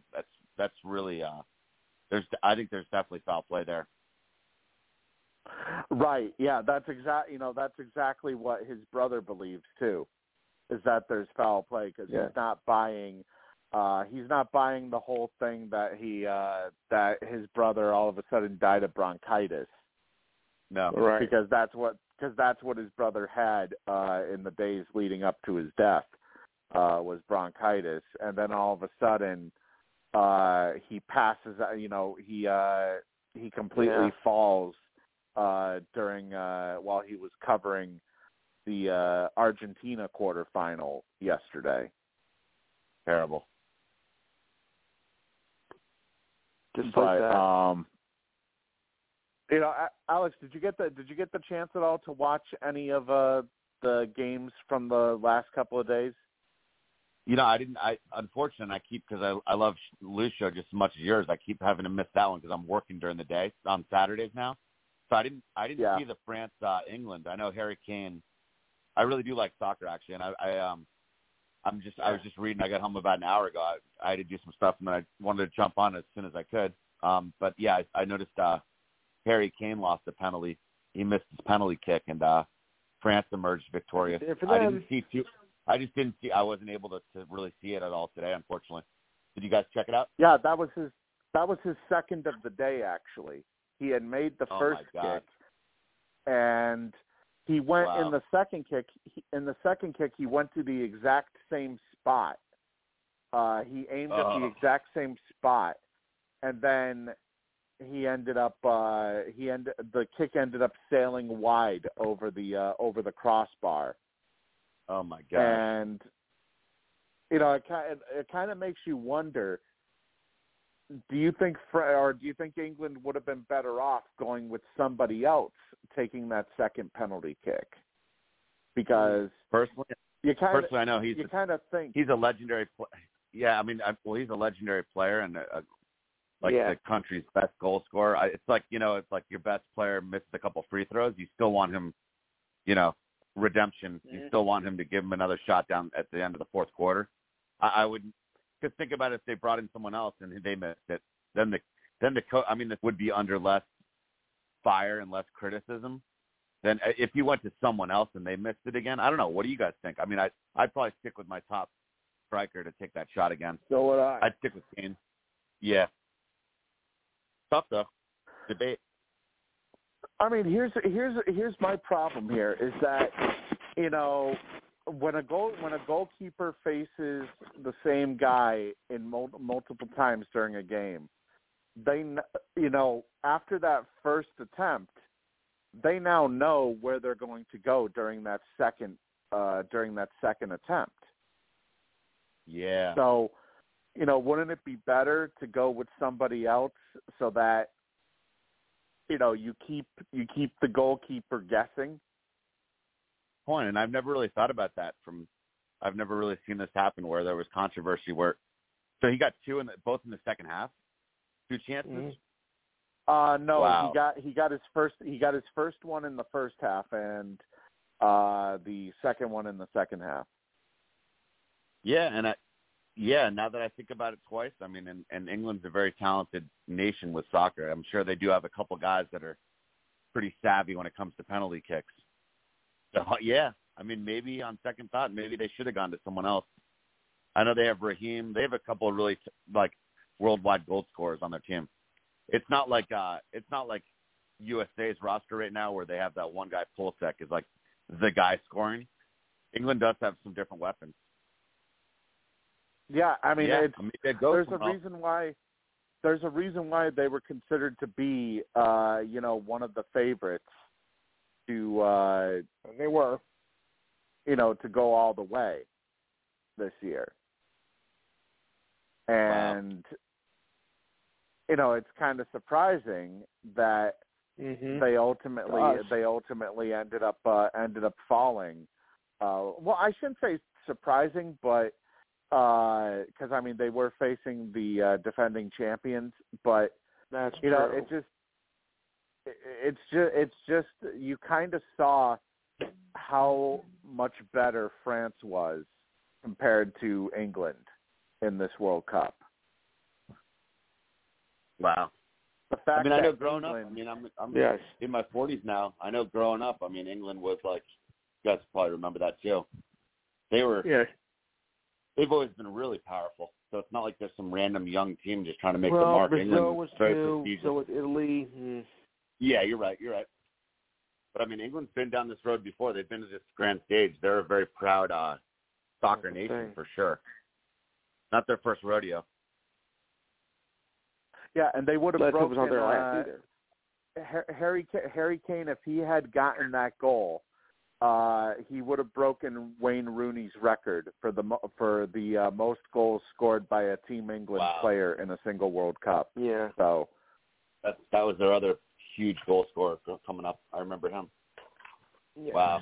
Yeah. I mean, at the end of the day, not to sound weird, but gun to my head, or if I had to bet $100, if I were the coach, I would leave him in for a second. I'd let him do it again, because I'd have trouble sleeping tonight, and I'd be getting probably fired overnight if, as the head coach, if I went away from him and had someone else kick it.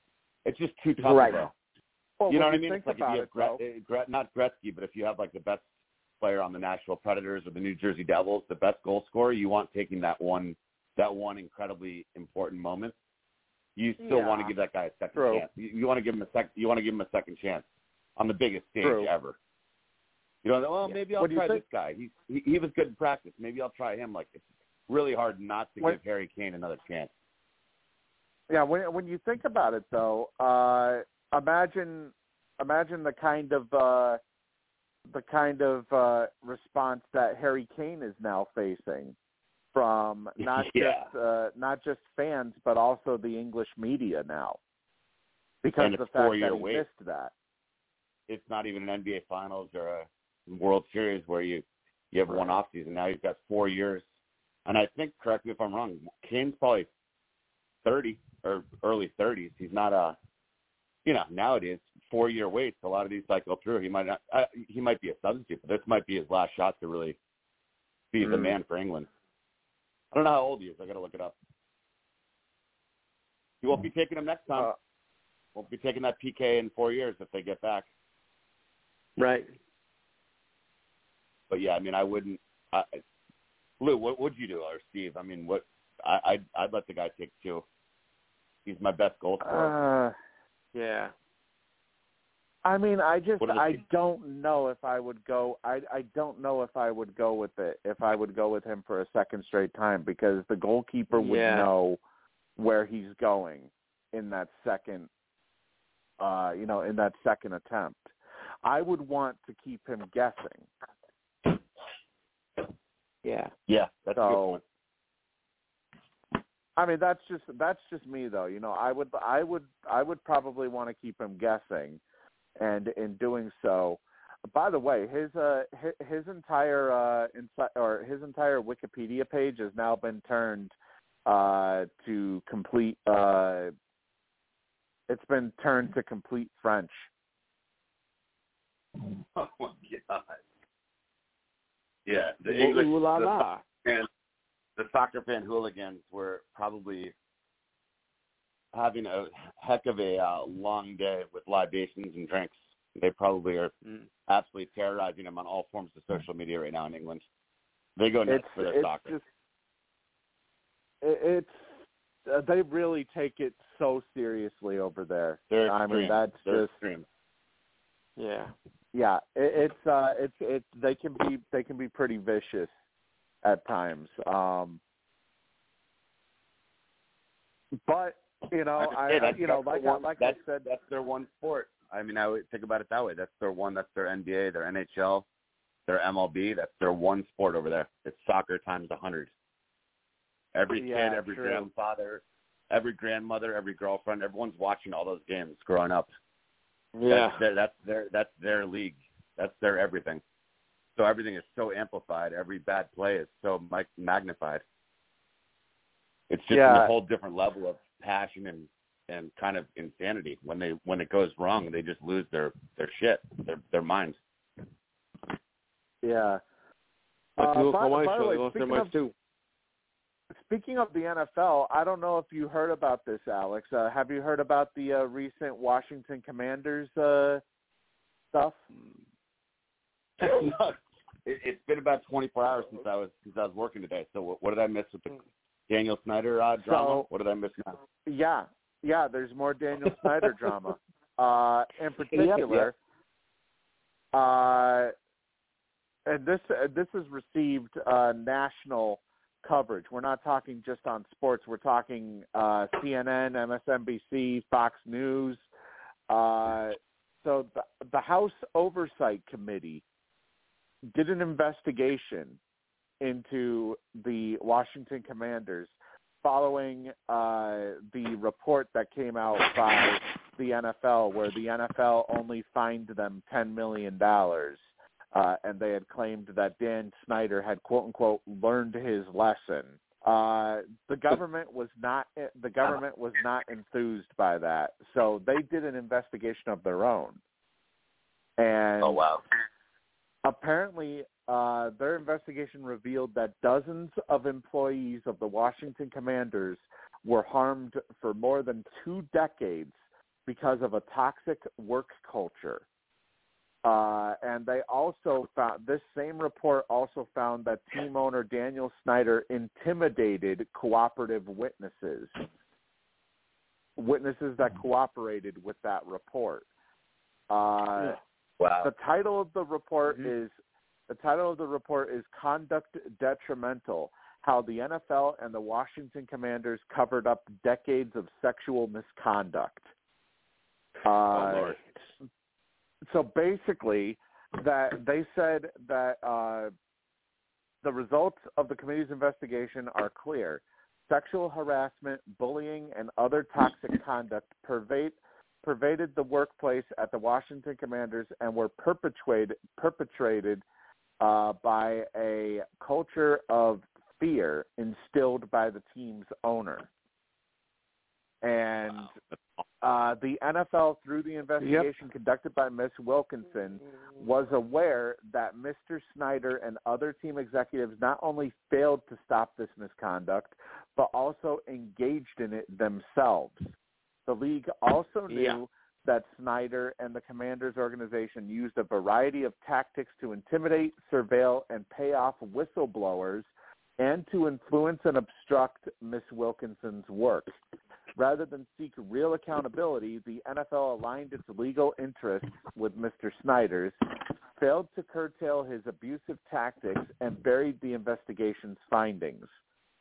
The committee's investigation demonstrates the urgent need for workplace reform. Let's see. One of the things in particular that they had found was the fact that a lot of it had to do with the cheerleaders. In particular. Oh yeah. Let me see. I heard about him having like auditions where they'd have like photos and like, hey, look at this girl trying out. Like he'd like share photos in the office. Just awful. Yeah, and that, there were rumors. There were rumors apparently that you can't do that. They had certain girls strip, supposedly. I mean, that's just even worse. It's the same road. It's even worse. Same idea. You can't do any of that stuff. And he's a real piece of he's a real work. He's a real piece of work. All this stuff. Basically, he's been going on for years. The fan paid him. And you know what? It's interesting. One of my buddies from work is a big Washington fan. They're actually very, very legit now, the team. They cannot wait for them to finally sell it. Yeah. And they have a pretty darn good team. They have a good team now. I like Heineke. But, I mean, either way, there's just a dark cloud with this guy owning the team. Yeah. I mean, it also says here that Mr. Snyder publicly assailed witnesses, refused to release former employees from their confidentiality obligations, and blocked the committee's access to tens of thousands of documents collected during the Wilkinson investigation. Despite Mr. Snyder's public pledge to cooperate with the committee's investigation, he refused to testify at a public hearing, dodged a duly issued congressional subpoena, and failed to testify fully and completely in a committee deposition. Snyder also leaked derogatory documents about witnesses as, quote-unquote, retaliation for their cooperation with the committee. It says here that he released internal documents from the email accounts of former employees who cooperated with the investigation. Yeah, it's just terrible. So he's witness intimidation, like the mafia. So one such instance here, and actually, I talked about this earlier, but I just found a link here that goes further in depth in this. It said one such instance involved former Commanders president Bruce Allen. Snyder's lawyers had sent an email to the committee's staff on the eve of Allen's deposition. The email included a set of documents from Allen's tenure with the team that Snyder's lawyers deemed relevant to his deposition. The email suggested the documents be shared with Allen so he would have an opportunity to review them prior to his deposition. The documents included emails with embarrassing language and inappropriate content, according to the report. These emails, which were apparently collected from Mr. Allen's Commander's account, included those that had been leaked to the Wall Street Journal and New York Times back in October of 2021. When asked why he believed Mr. Snyder would provide the tranche of documents the night before his deposition, Mr. Allen explained that Mr. Snyder was trying to send a message to him to, quote-unquote, be careful. According to Mr. Allen, Mr. Snyder's actions signaled that, and I quote, owns me with these emails which affect my coworkers, the alumni, my family, and friends. Yeah, so he's basically creating an environment of fear and intimidation so no one can speak out against him. And also, there are some of the workplace misconduct stuff. There's some that are further in depth here. It says here that Snyder sexually harassed female subordinates for years and even had secret soft porn videos made of cheerleaders, former employees, according to former employees that had told a congressional committee back in February. 6 former employees made the allegations. Those allegations were made by 6 former employees.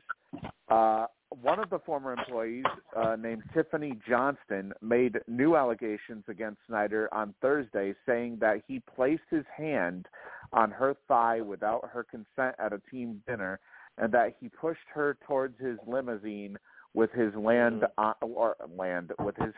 on her lower back. Basically saying he left his hand on the middle of my thigh until I physically removed it. So describing the incident outside his limousine, she said, the only reason Dan Snyder removed his hand from my back and stopped pushing me towards his limo was because his attorney intervened and said, Dan, this is a bad idea. Yes. And then she learned that she should remove herself from Dan's grip while his attorney was distracting him.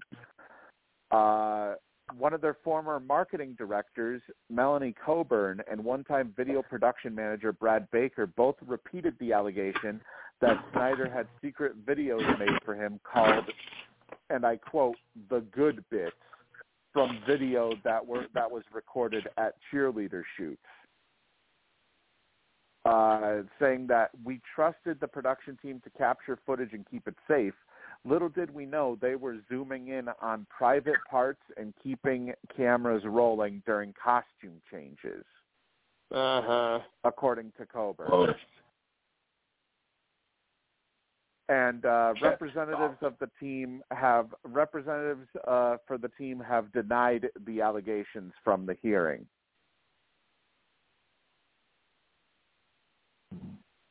Yeah, I mean, the guy should be out of a job. They should pull the Donald Sterling and just remove him as an owner. Yes.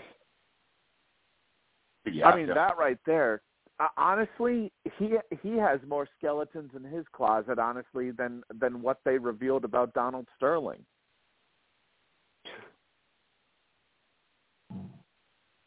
I mean, Donald Sterling, Sterling was a racist, but that's really all that, he was really removed from the NBA for. I mean, this is basically granted, we can't really compare racism to, sexual misconduct and stuff like that, but, no. I mean, there's that, which is one incident, or one batch of things, and then there's multiple things here with the Commanders. And you could kind of argue, too, that this bit of information from the Commanders may have been why John Gruden got fired. Because because one of his emails was part of the stuff that was leaked out from the Commanders' investigation, which then led to his firing from the Raiders.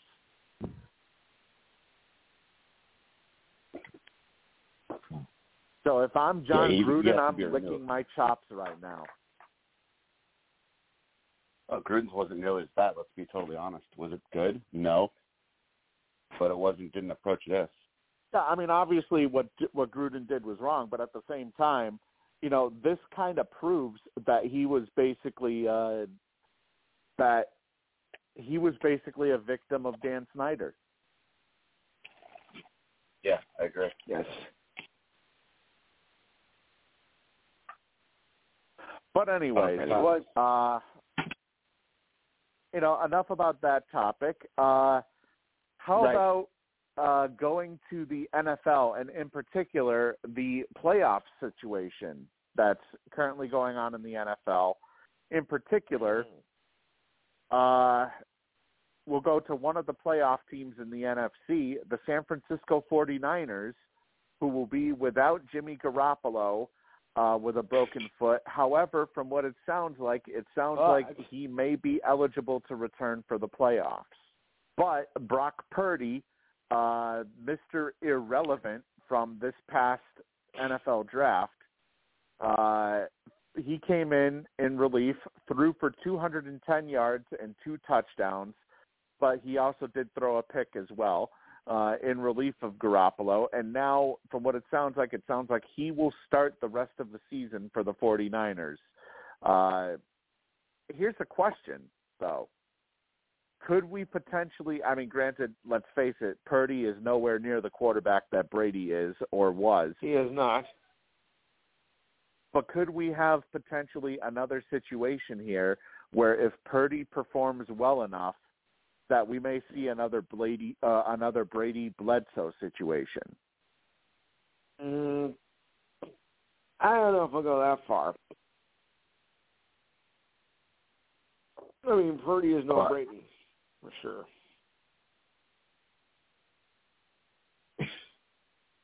I think the question is, if he's good, will he start the rest of the season?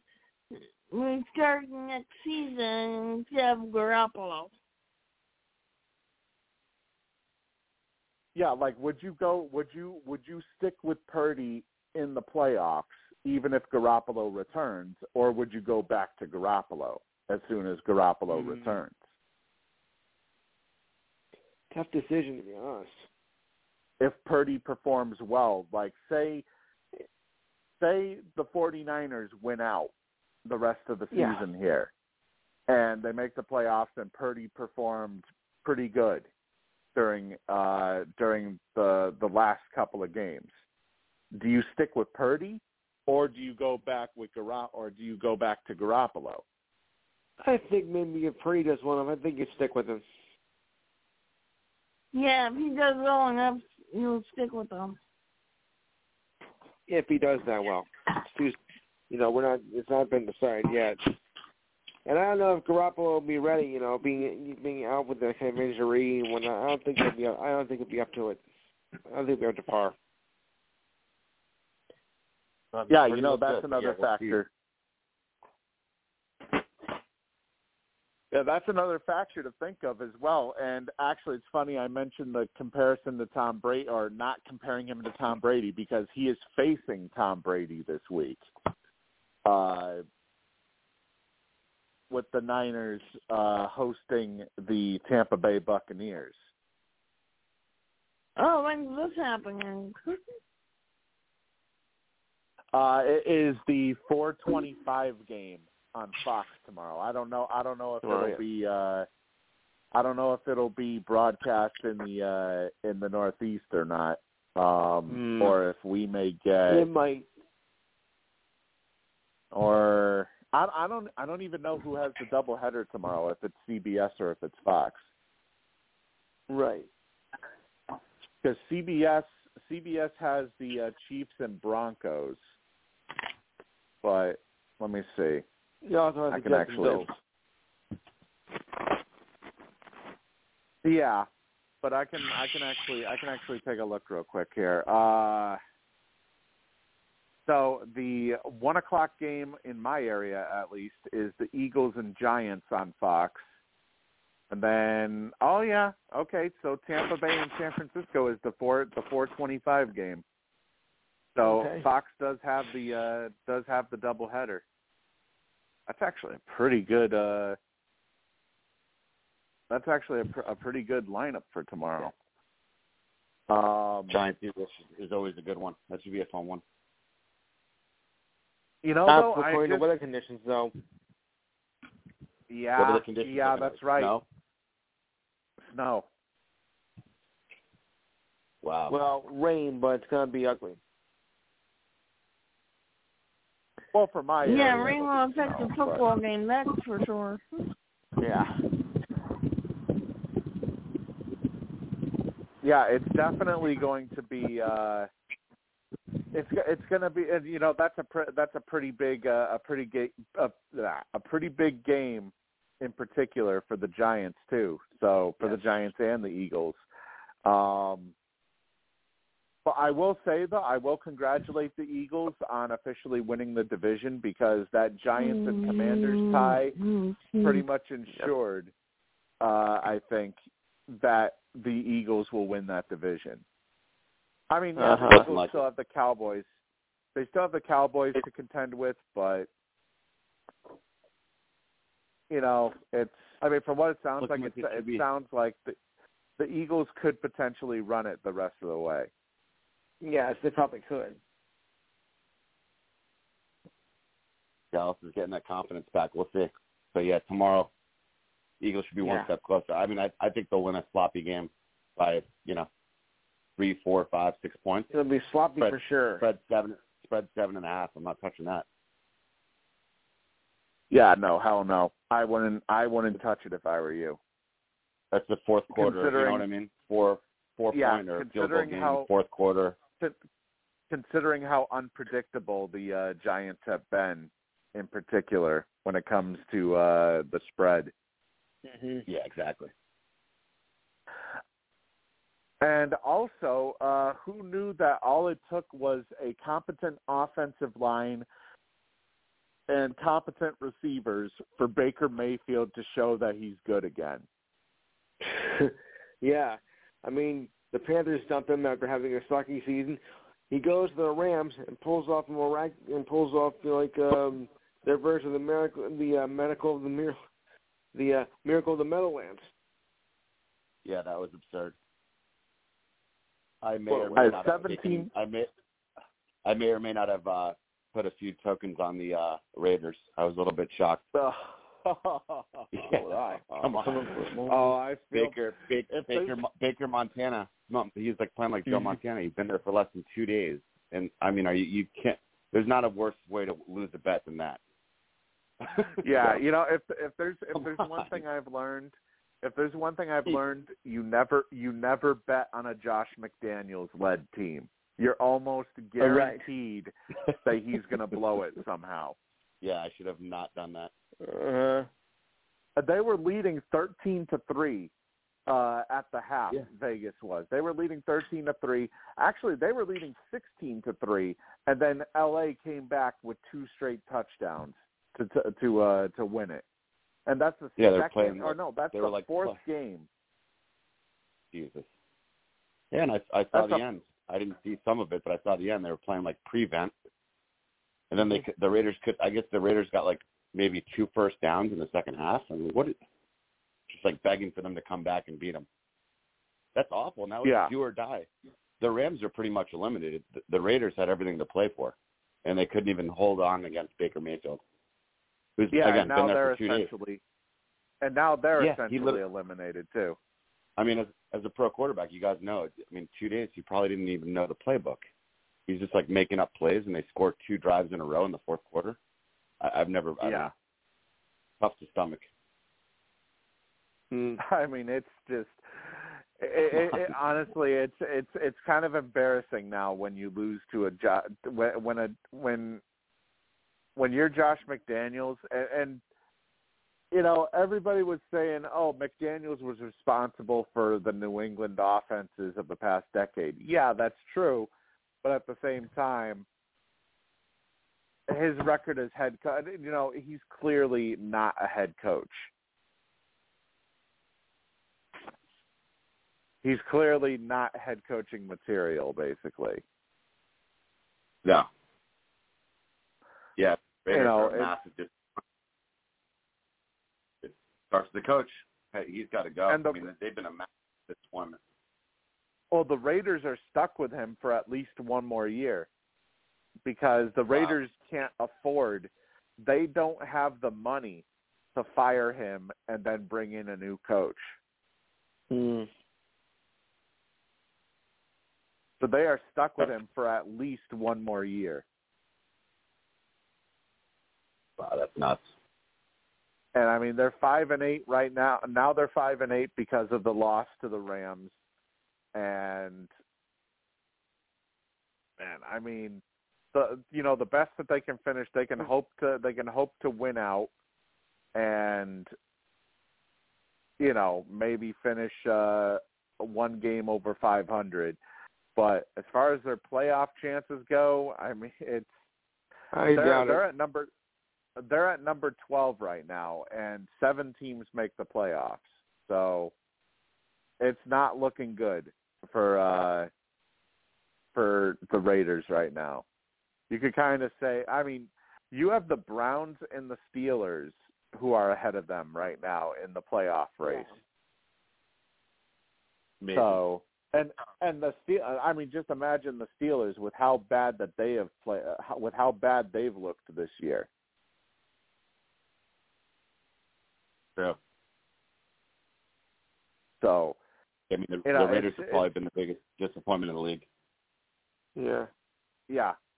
It's just honestly, it's just embarrassing the way that with how many games that they've led by double digits this year. 4 or 5 games that they've led with double digits, and they've blown it each time in the fourth quarter. I mean, it's just embarrassing. It's just embarrassing by the Raiders at this point. But as it stands right now, there are the current playoff spots for the AFC. You have the Bills on top of the AFC at 9-3. The Chiefs are in second. You have the Ravens in third at 8-4. You have the Titans at 7-5 and fourth. In fifth, you have the Cincinnati Bengals at 8-4. That's mainly because obviously the first four teams in each playoff picture are, of course, the divisional leaders. Then at number 5, Bengals are at number 5. Let's see. Number 6, you have the Dolphins at 8-4, and you have the Jets just barely hanging in there at 7-5, with the Patriots on the bubble at 6-6, as well as the Chargers on the bubble at 6-6.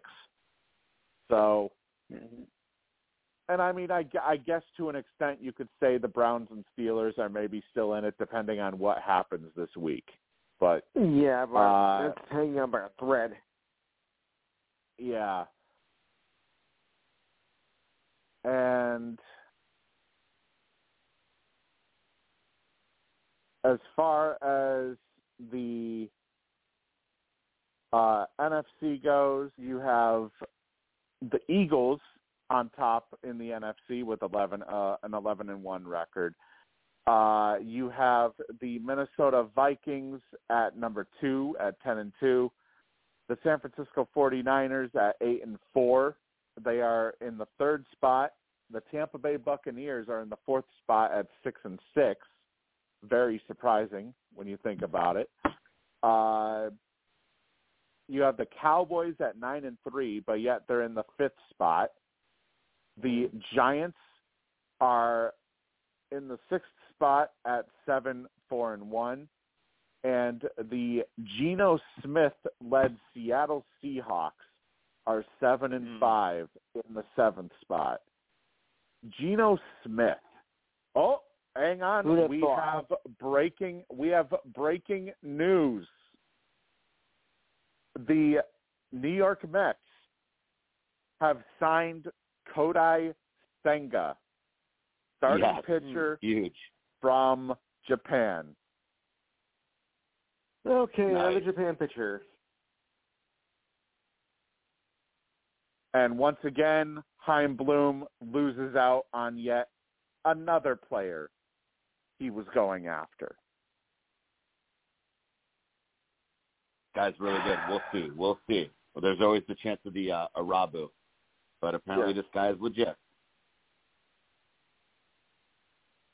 You know, I did a whole entire rant on Red Sox management earlier. Supposedly, the Red Sox were negotiating with Kodai Senga on a 7-year deal.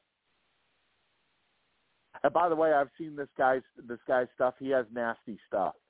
So the Mets, they got themselves a good one here if he translates well over to the majors. Yeah, I mean, he sounds legit, Steve. We'll see. You know, we've all been on this road before. We'll see it when we see it, but he's got really good stuff apparently. Yeah. And not just that, but let's see. Is there any? Let me see if it'll. Does not say what the deal is right now, but it was reported by Andy Martino at SNY. Oh, here we go. 5 years, $75 million. Wow, that's a good deal, man. Yeah. Seems like it. I was waiting when you said 5 years. I was waiting for like $100 million plus. Who knows though? I mean, he could totally flame out. He could totally bust. So, but I think that's good. A good contract. It's not absolutely crazy. Yeah, you know, that's actually a pretty good deal. Especially for Japanese pitchers. Most Japanese pitchers translate well over to the majors. Yes. Reading about him, he's 6'2". He throws 96. He can top 100. Oh yes.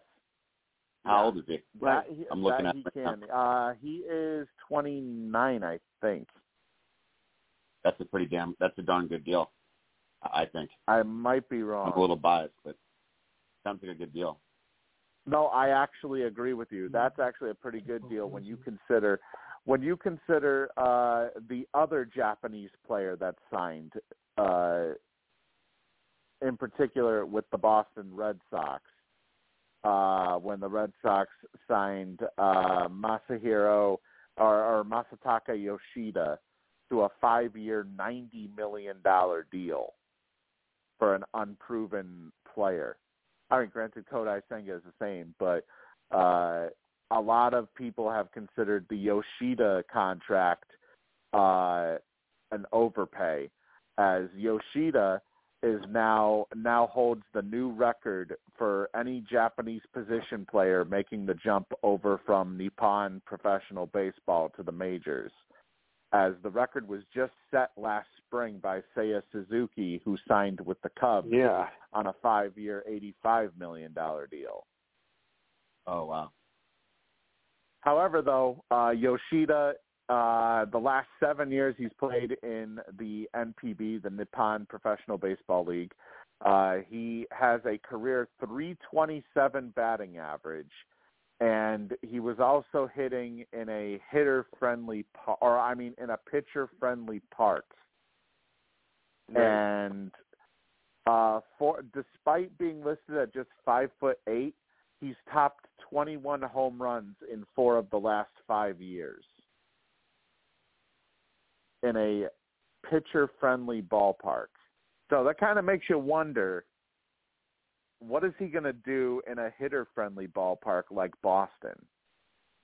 Yeah.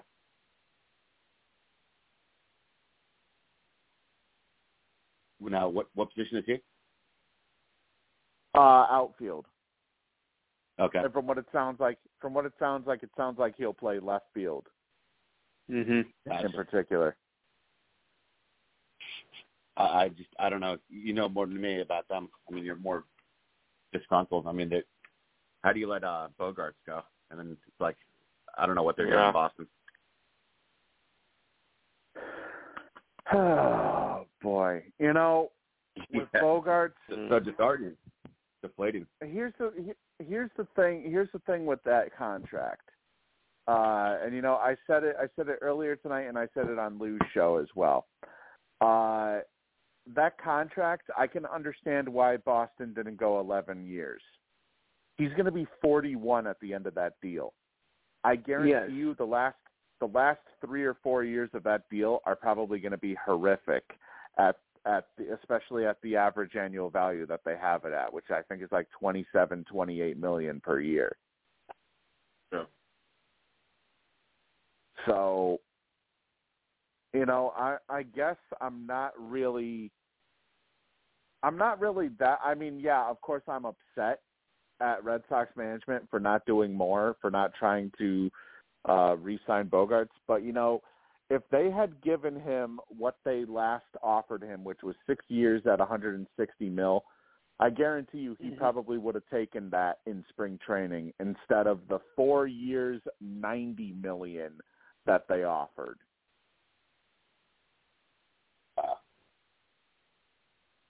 But, I mean, Bogarts, to his credit, he did go back to them and say, look, San Diego gave me a hell of an offer. Are you guys willing to come close? And the Red Sox weren't. So, there go. This isn't anything new, honestly, to Boston fans, because they've done this to homegrown stars. They've done this to homegrown stars multiple times. They did it to John Lester. That's why Lester jumped from Boston to Chicago. They did it to Mookie Betts, and Mookie, of course, ended up leaving, and in one of the worst trades possible. And now they've done it to Bogarts, and they're probably going to do it to Devers too. So, but yeah, you're right though. The end of that deal is pretty absurd. The end of that deal, Padres are just throwing bank truckloads of money everywhere. And very now, long-term deal. Now I guess apparently the plan is they're going to try and go after Correa or Swanson, and chances are they're not going to sign either one. So instead, they'll probably have Trevor Story with his weakened arm go over to shortstop.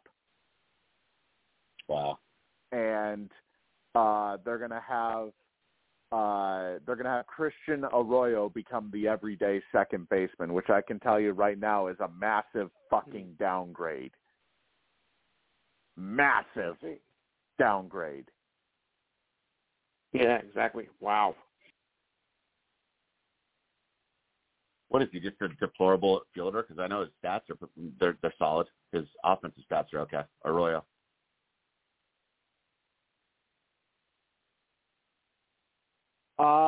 Let's put it this way.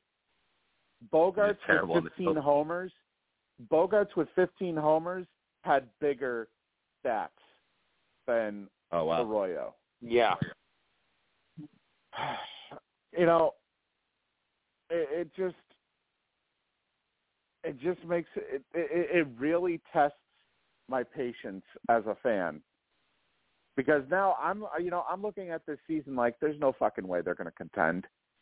The management, All management cares about now is making money. I mean, hell, John Henry is even raising ticket prices for a fifth-place team.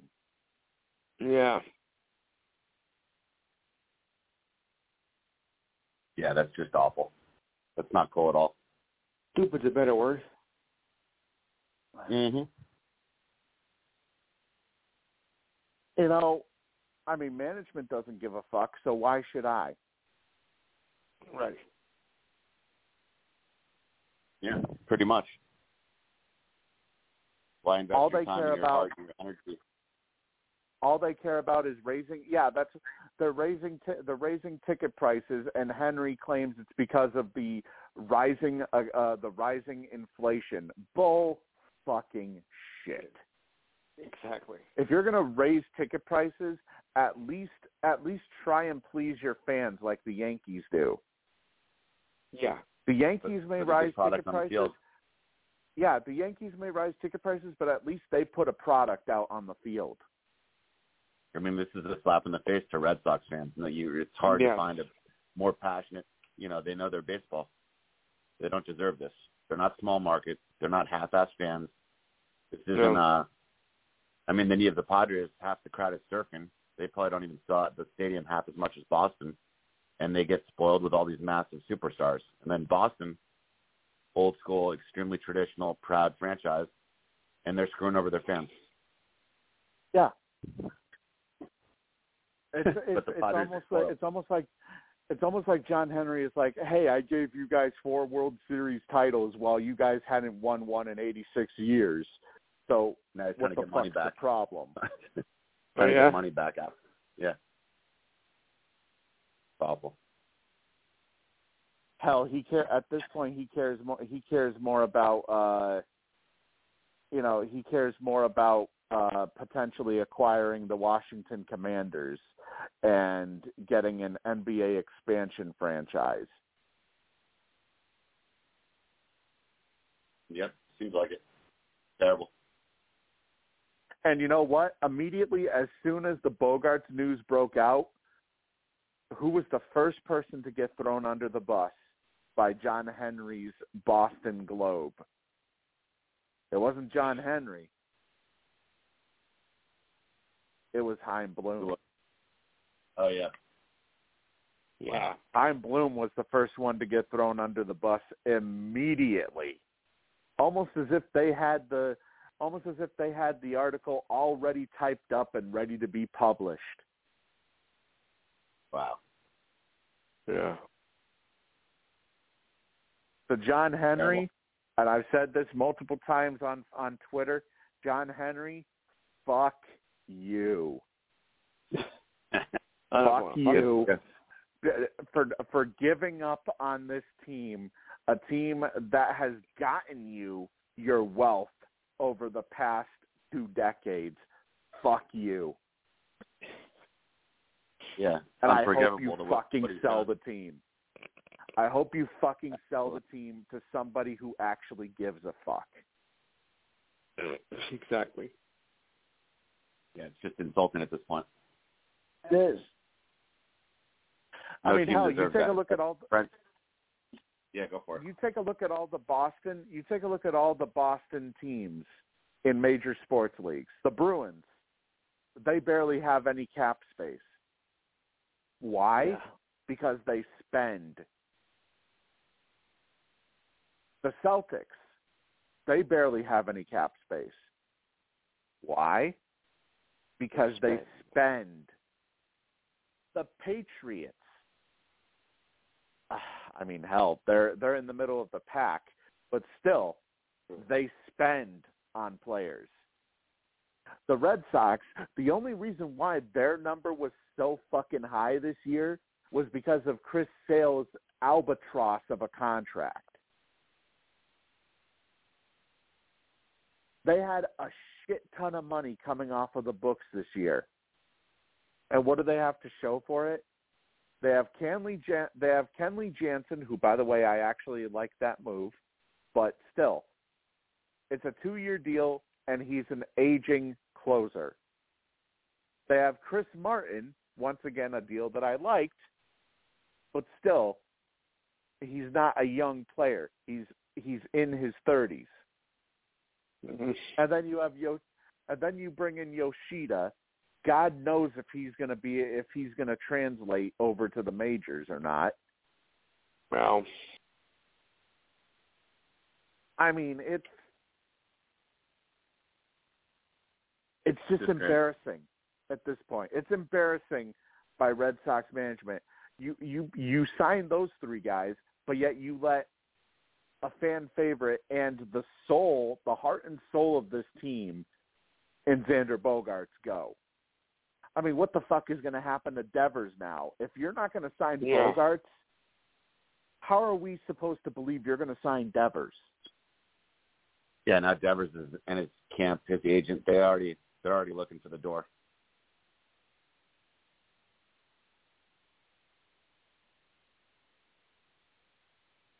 I mean, I can tell you right now, with the deal that Aaron Judge got this offseason, you can kind of expect the same deal that for Devers.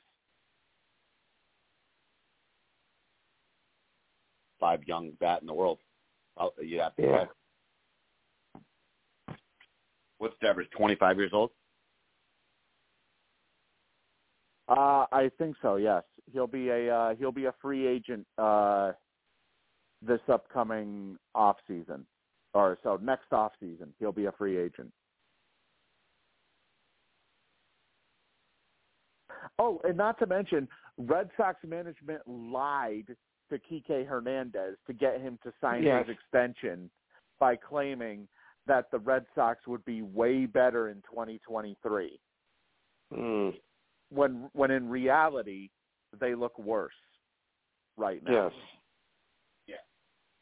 They still have yet to replace Nate Eovaldi, who is still on the free agent market, and who knows, maybe they're going to bring him back. But they need starting pitching. There's still holes that this team needs to fill, and maybe perhaps that's why they didn't re-sign Bogaerts. But it's like you fill certain holes, but then you dig an even fucking deeper one by releasing by letting Bogaerts leave. Yeah, I'm sorry. From an outside perspective, they cannot be a better team right now without Bogaerts. I mean, it's a major free fall to go from Bogaerts to having Story as your shortstop, and then putting Christian Arroyo in. Like, let me bring up Arroyo's stats. Now, keep in mind, I think Bogaerts batted like close to 300 this year, or somewhere around there. Arroyo batted 286 with 6 homers. Oh my God, why is this screwing up? With 6 homers and 36 RBIs in 87 games played. That's gonna be your second baseman to start off this year, barring any other moves being made. I mean, Story, Arroyo, come on, that's just not a good middle infield. No. Especially for a big market team in an incredibly hard division. It's not going to cut it.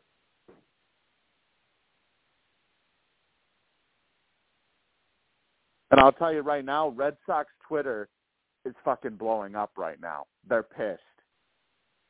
They're pissed at the fact that there were reports. So irate right now. Yeah, totally. There were reports that were out that claimed that the Red Sox were in heavy negotiations with Kodai Senga. And I mean, some were saying that they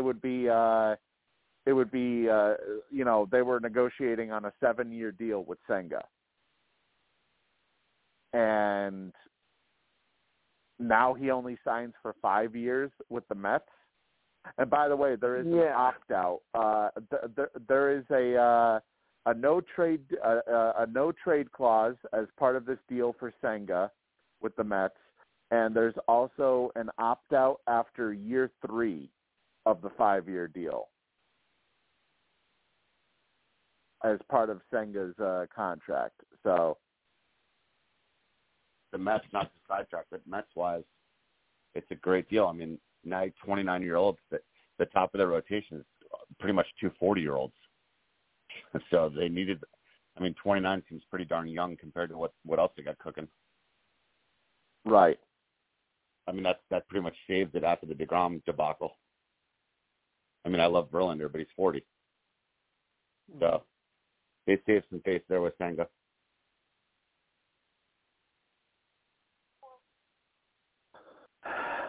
I just can't look forward to having Trevor Story at shortstop, considering he doesn't have the arm to be a shortstop anymore. And he specifically said that he would sign to only be a second baseman.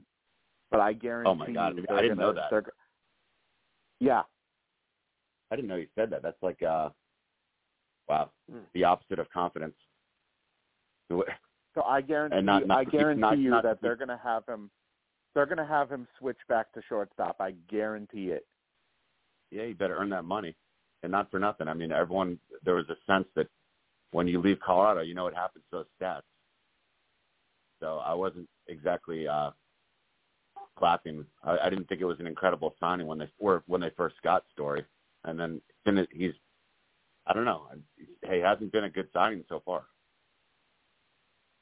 I don't know if he's going to suddenly recapture his form from when he was hit mile high, where a pop up is a home run. It's not quite translating to Fenway.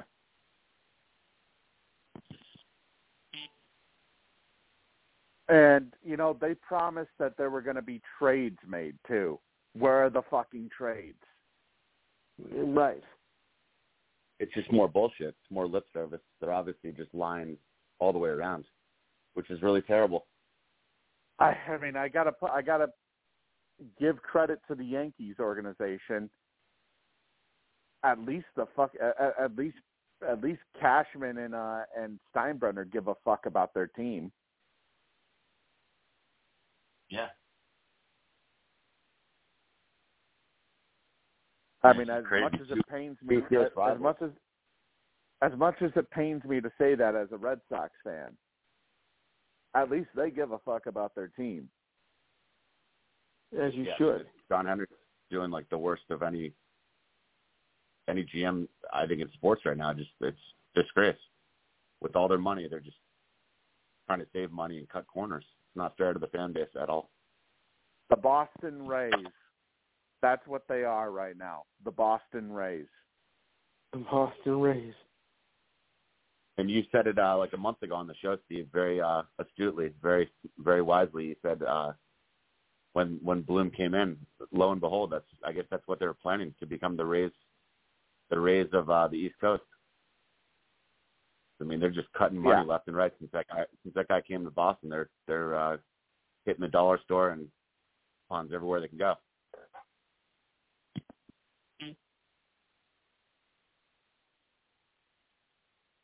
Yeah, it's definitely a fucking disgrace at this point. Yeah. Heim, I wonder if he even realizes that he's just Henry's fall guy. I think, yeah. Yeah, pretty much, yes. So, anyways, I'm going to cut it a little bit short for tonight. We do have only a couple minutes left anyways. But I do want to thank everybody for calling in tonight, and for anybody who listened live but just didn't join in. Thank you to Lou. Thank you to Diane. Thank you to Alex for joining me tonight. A reminder, the Survivor 43 finale recap show will be this Thursday night at 9 p.m. Eastern on blogtalkradio.com/MissyAE. Like I said before, if you haven't done so yet, subscribe to the Missy AE podcast by doing so at blogtalkradio.com/MissyAE, or by going to iTunes, Amazon Music, Apple Podcasts, iHeartRadio, Spotify, and I'm sure there's probably something else I forgot to mention too. But you can find us pretty much on any of the major streaming apps. But anyways, we will be back next Saturday night for another edition of Sports Whispers Weekly. Everybody have a great rest of your weekend, and we will see you guys next Saturday night.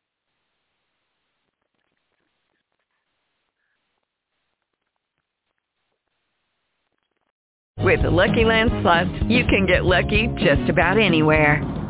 This is your captain speaking. We've got clear runway and the weather's fine, but we're just going to circle up here a while and get lucky. No, nothing like that. It's just these cash prizes add up quick. So I suggest you sit back, keep your tray table upright, and start getting lucky. Play for free at LuckyLandSlots.com. Are you feeling lucky? No purchase necessary. Void where prohibited by law. 18+ terms and conditions apply. See website for details.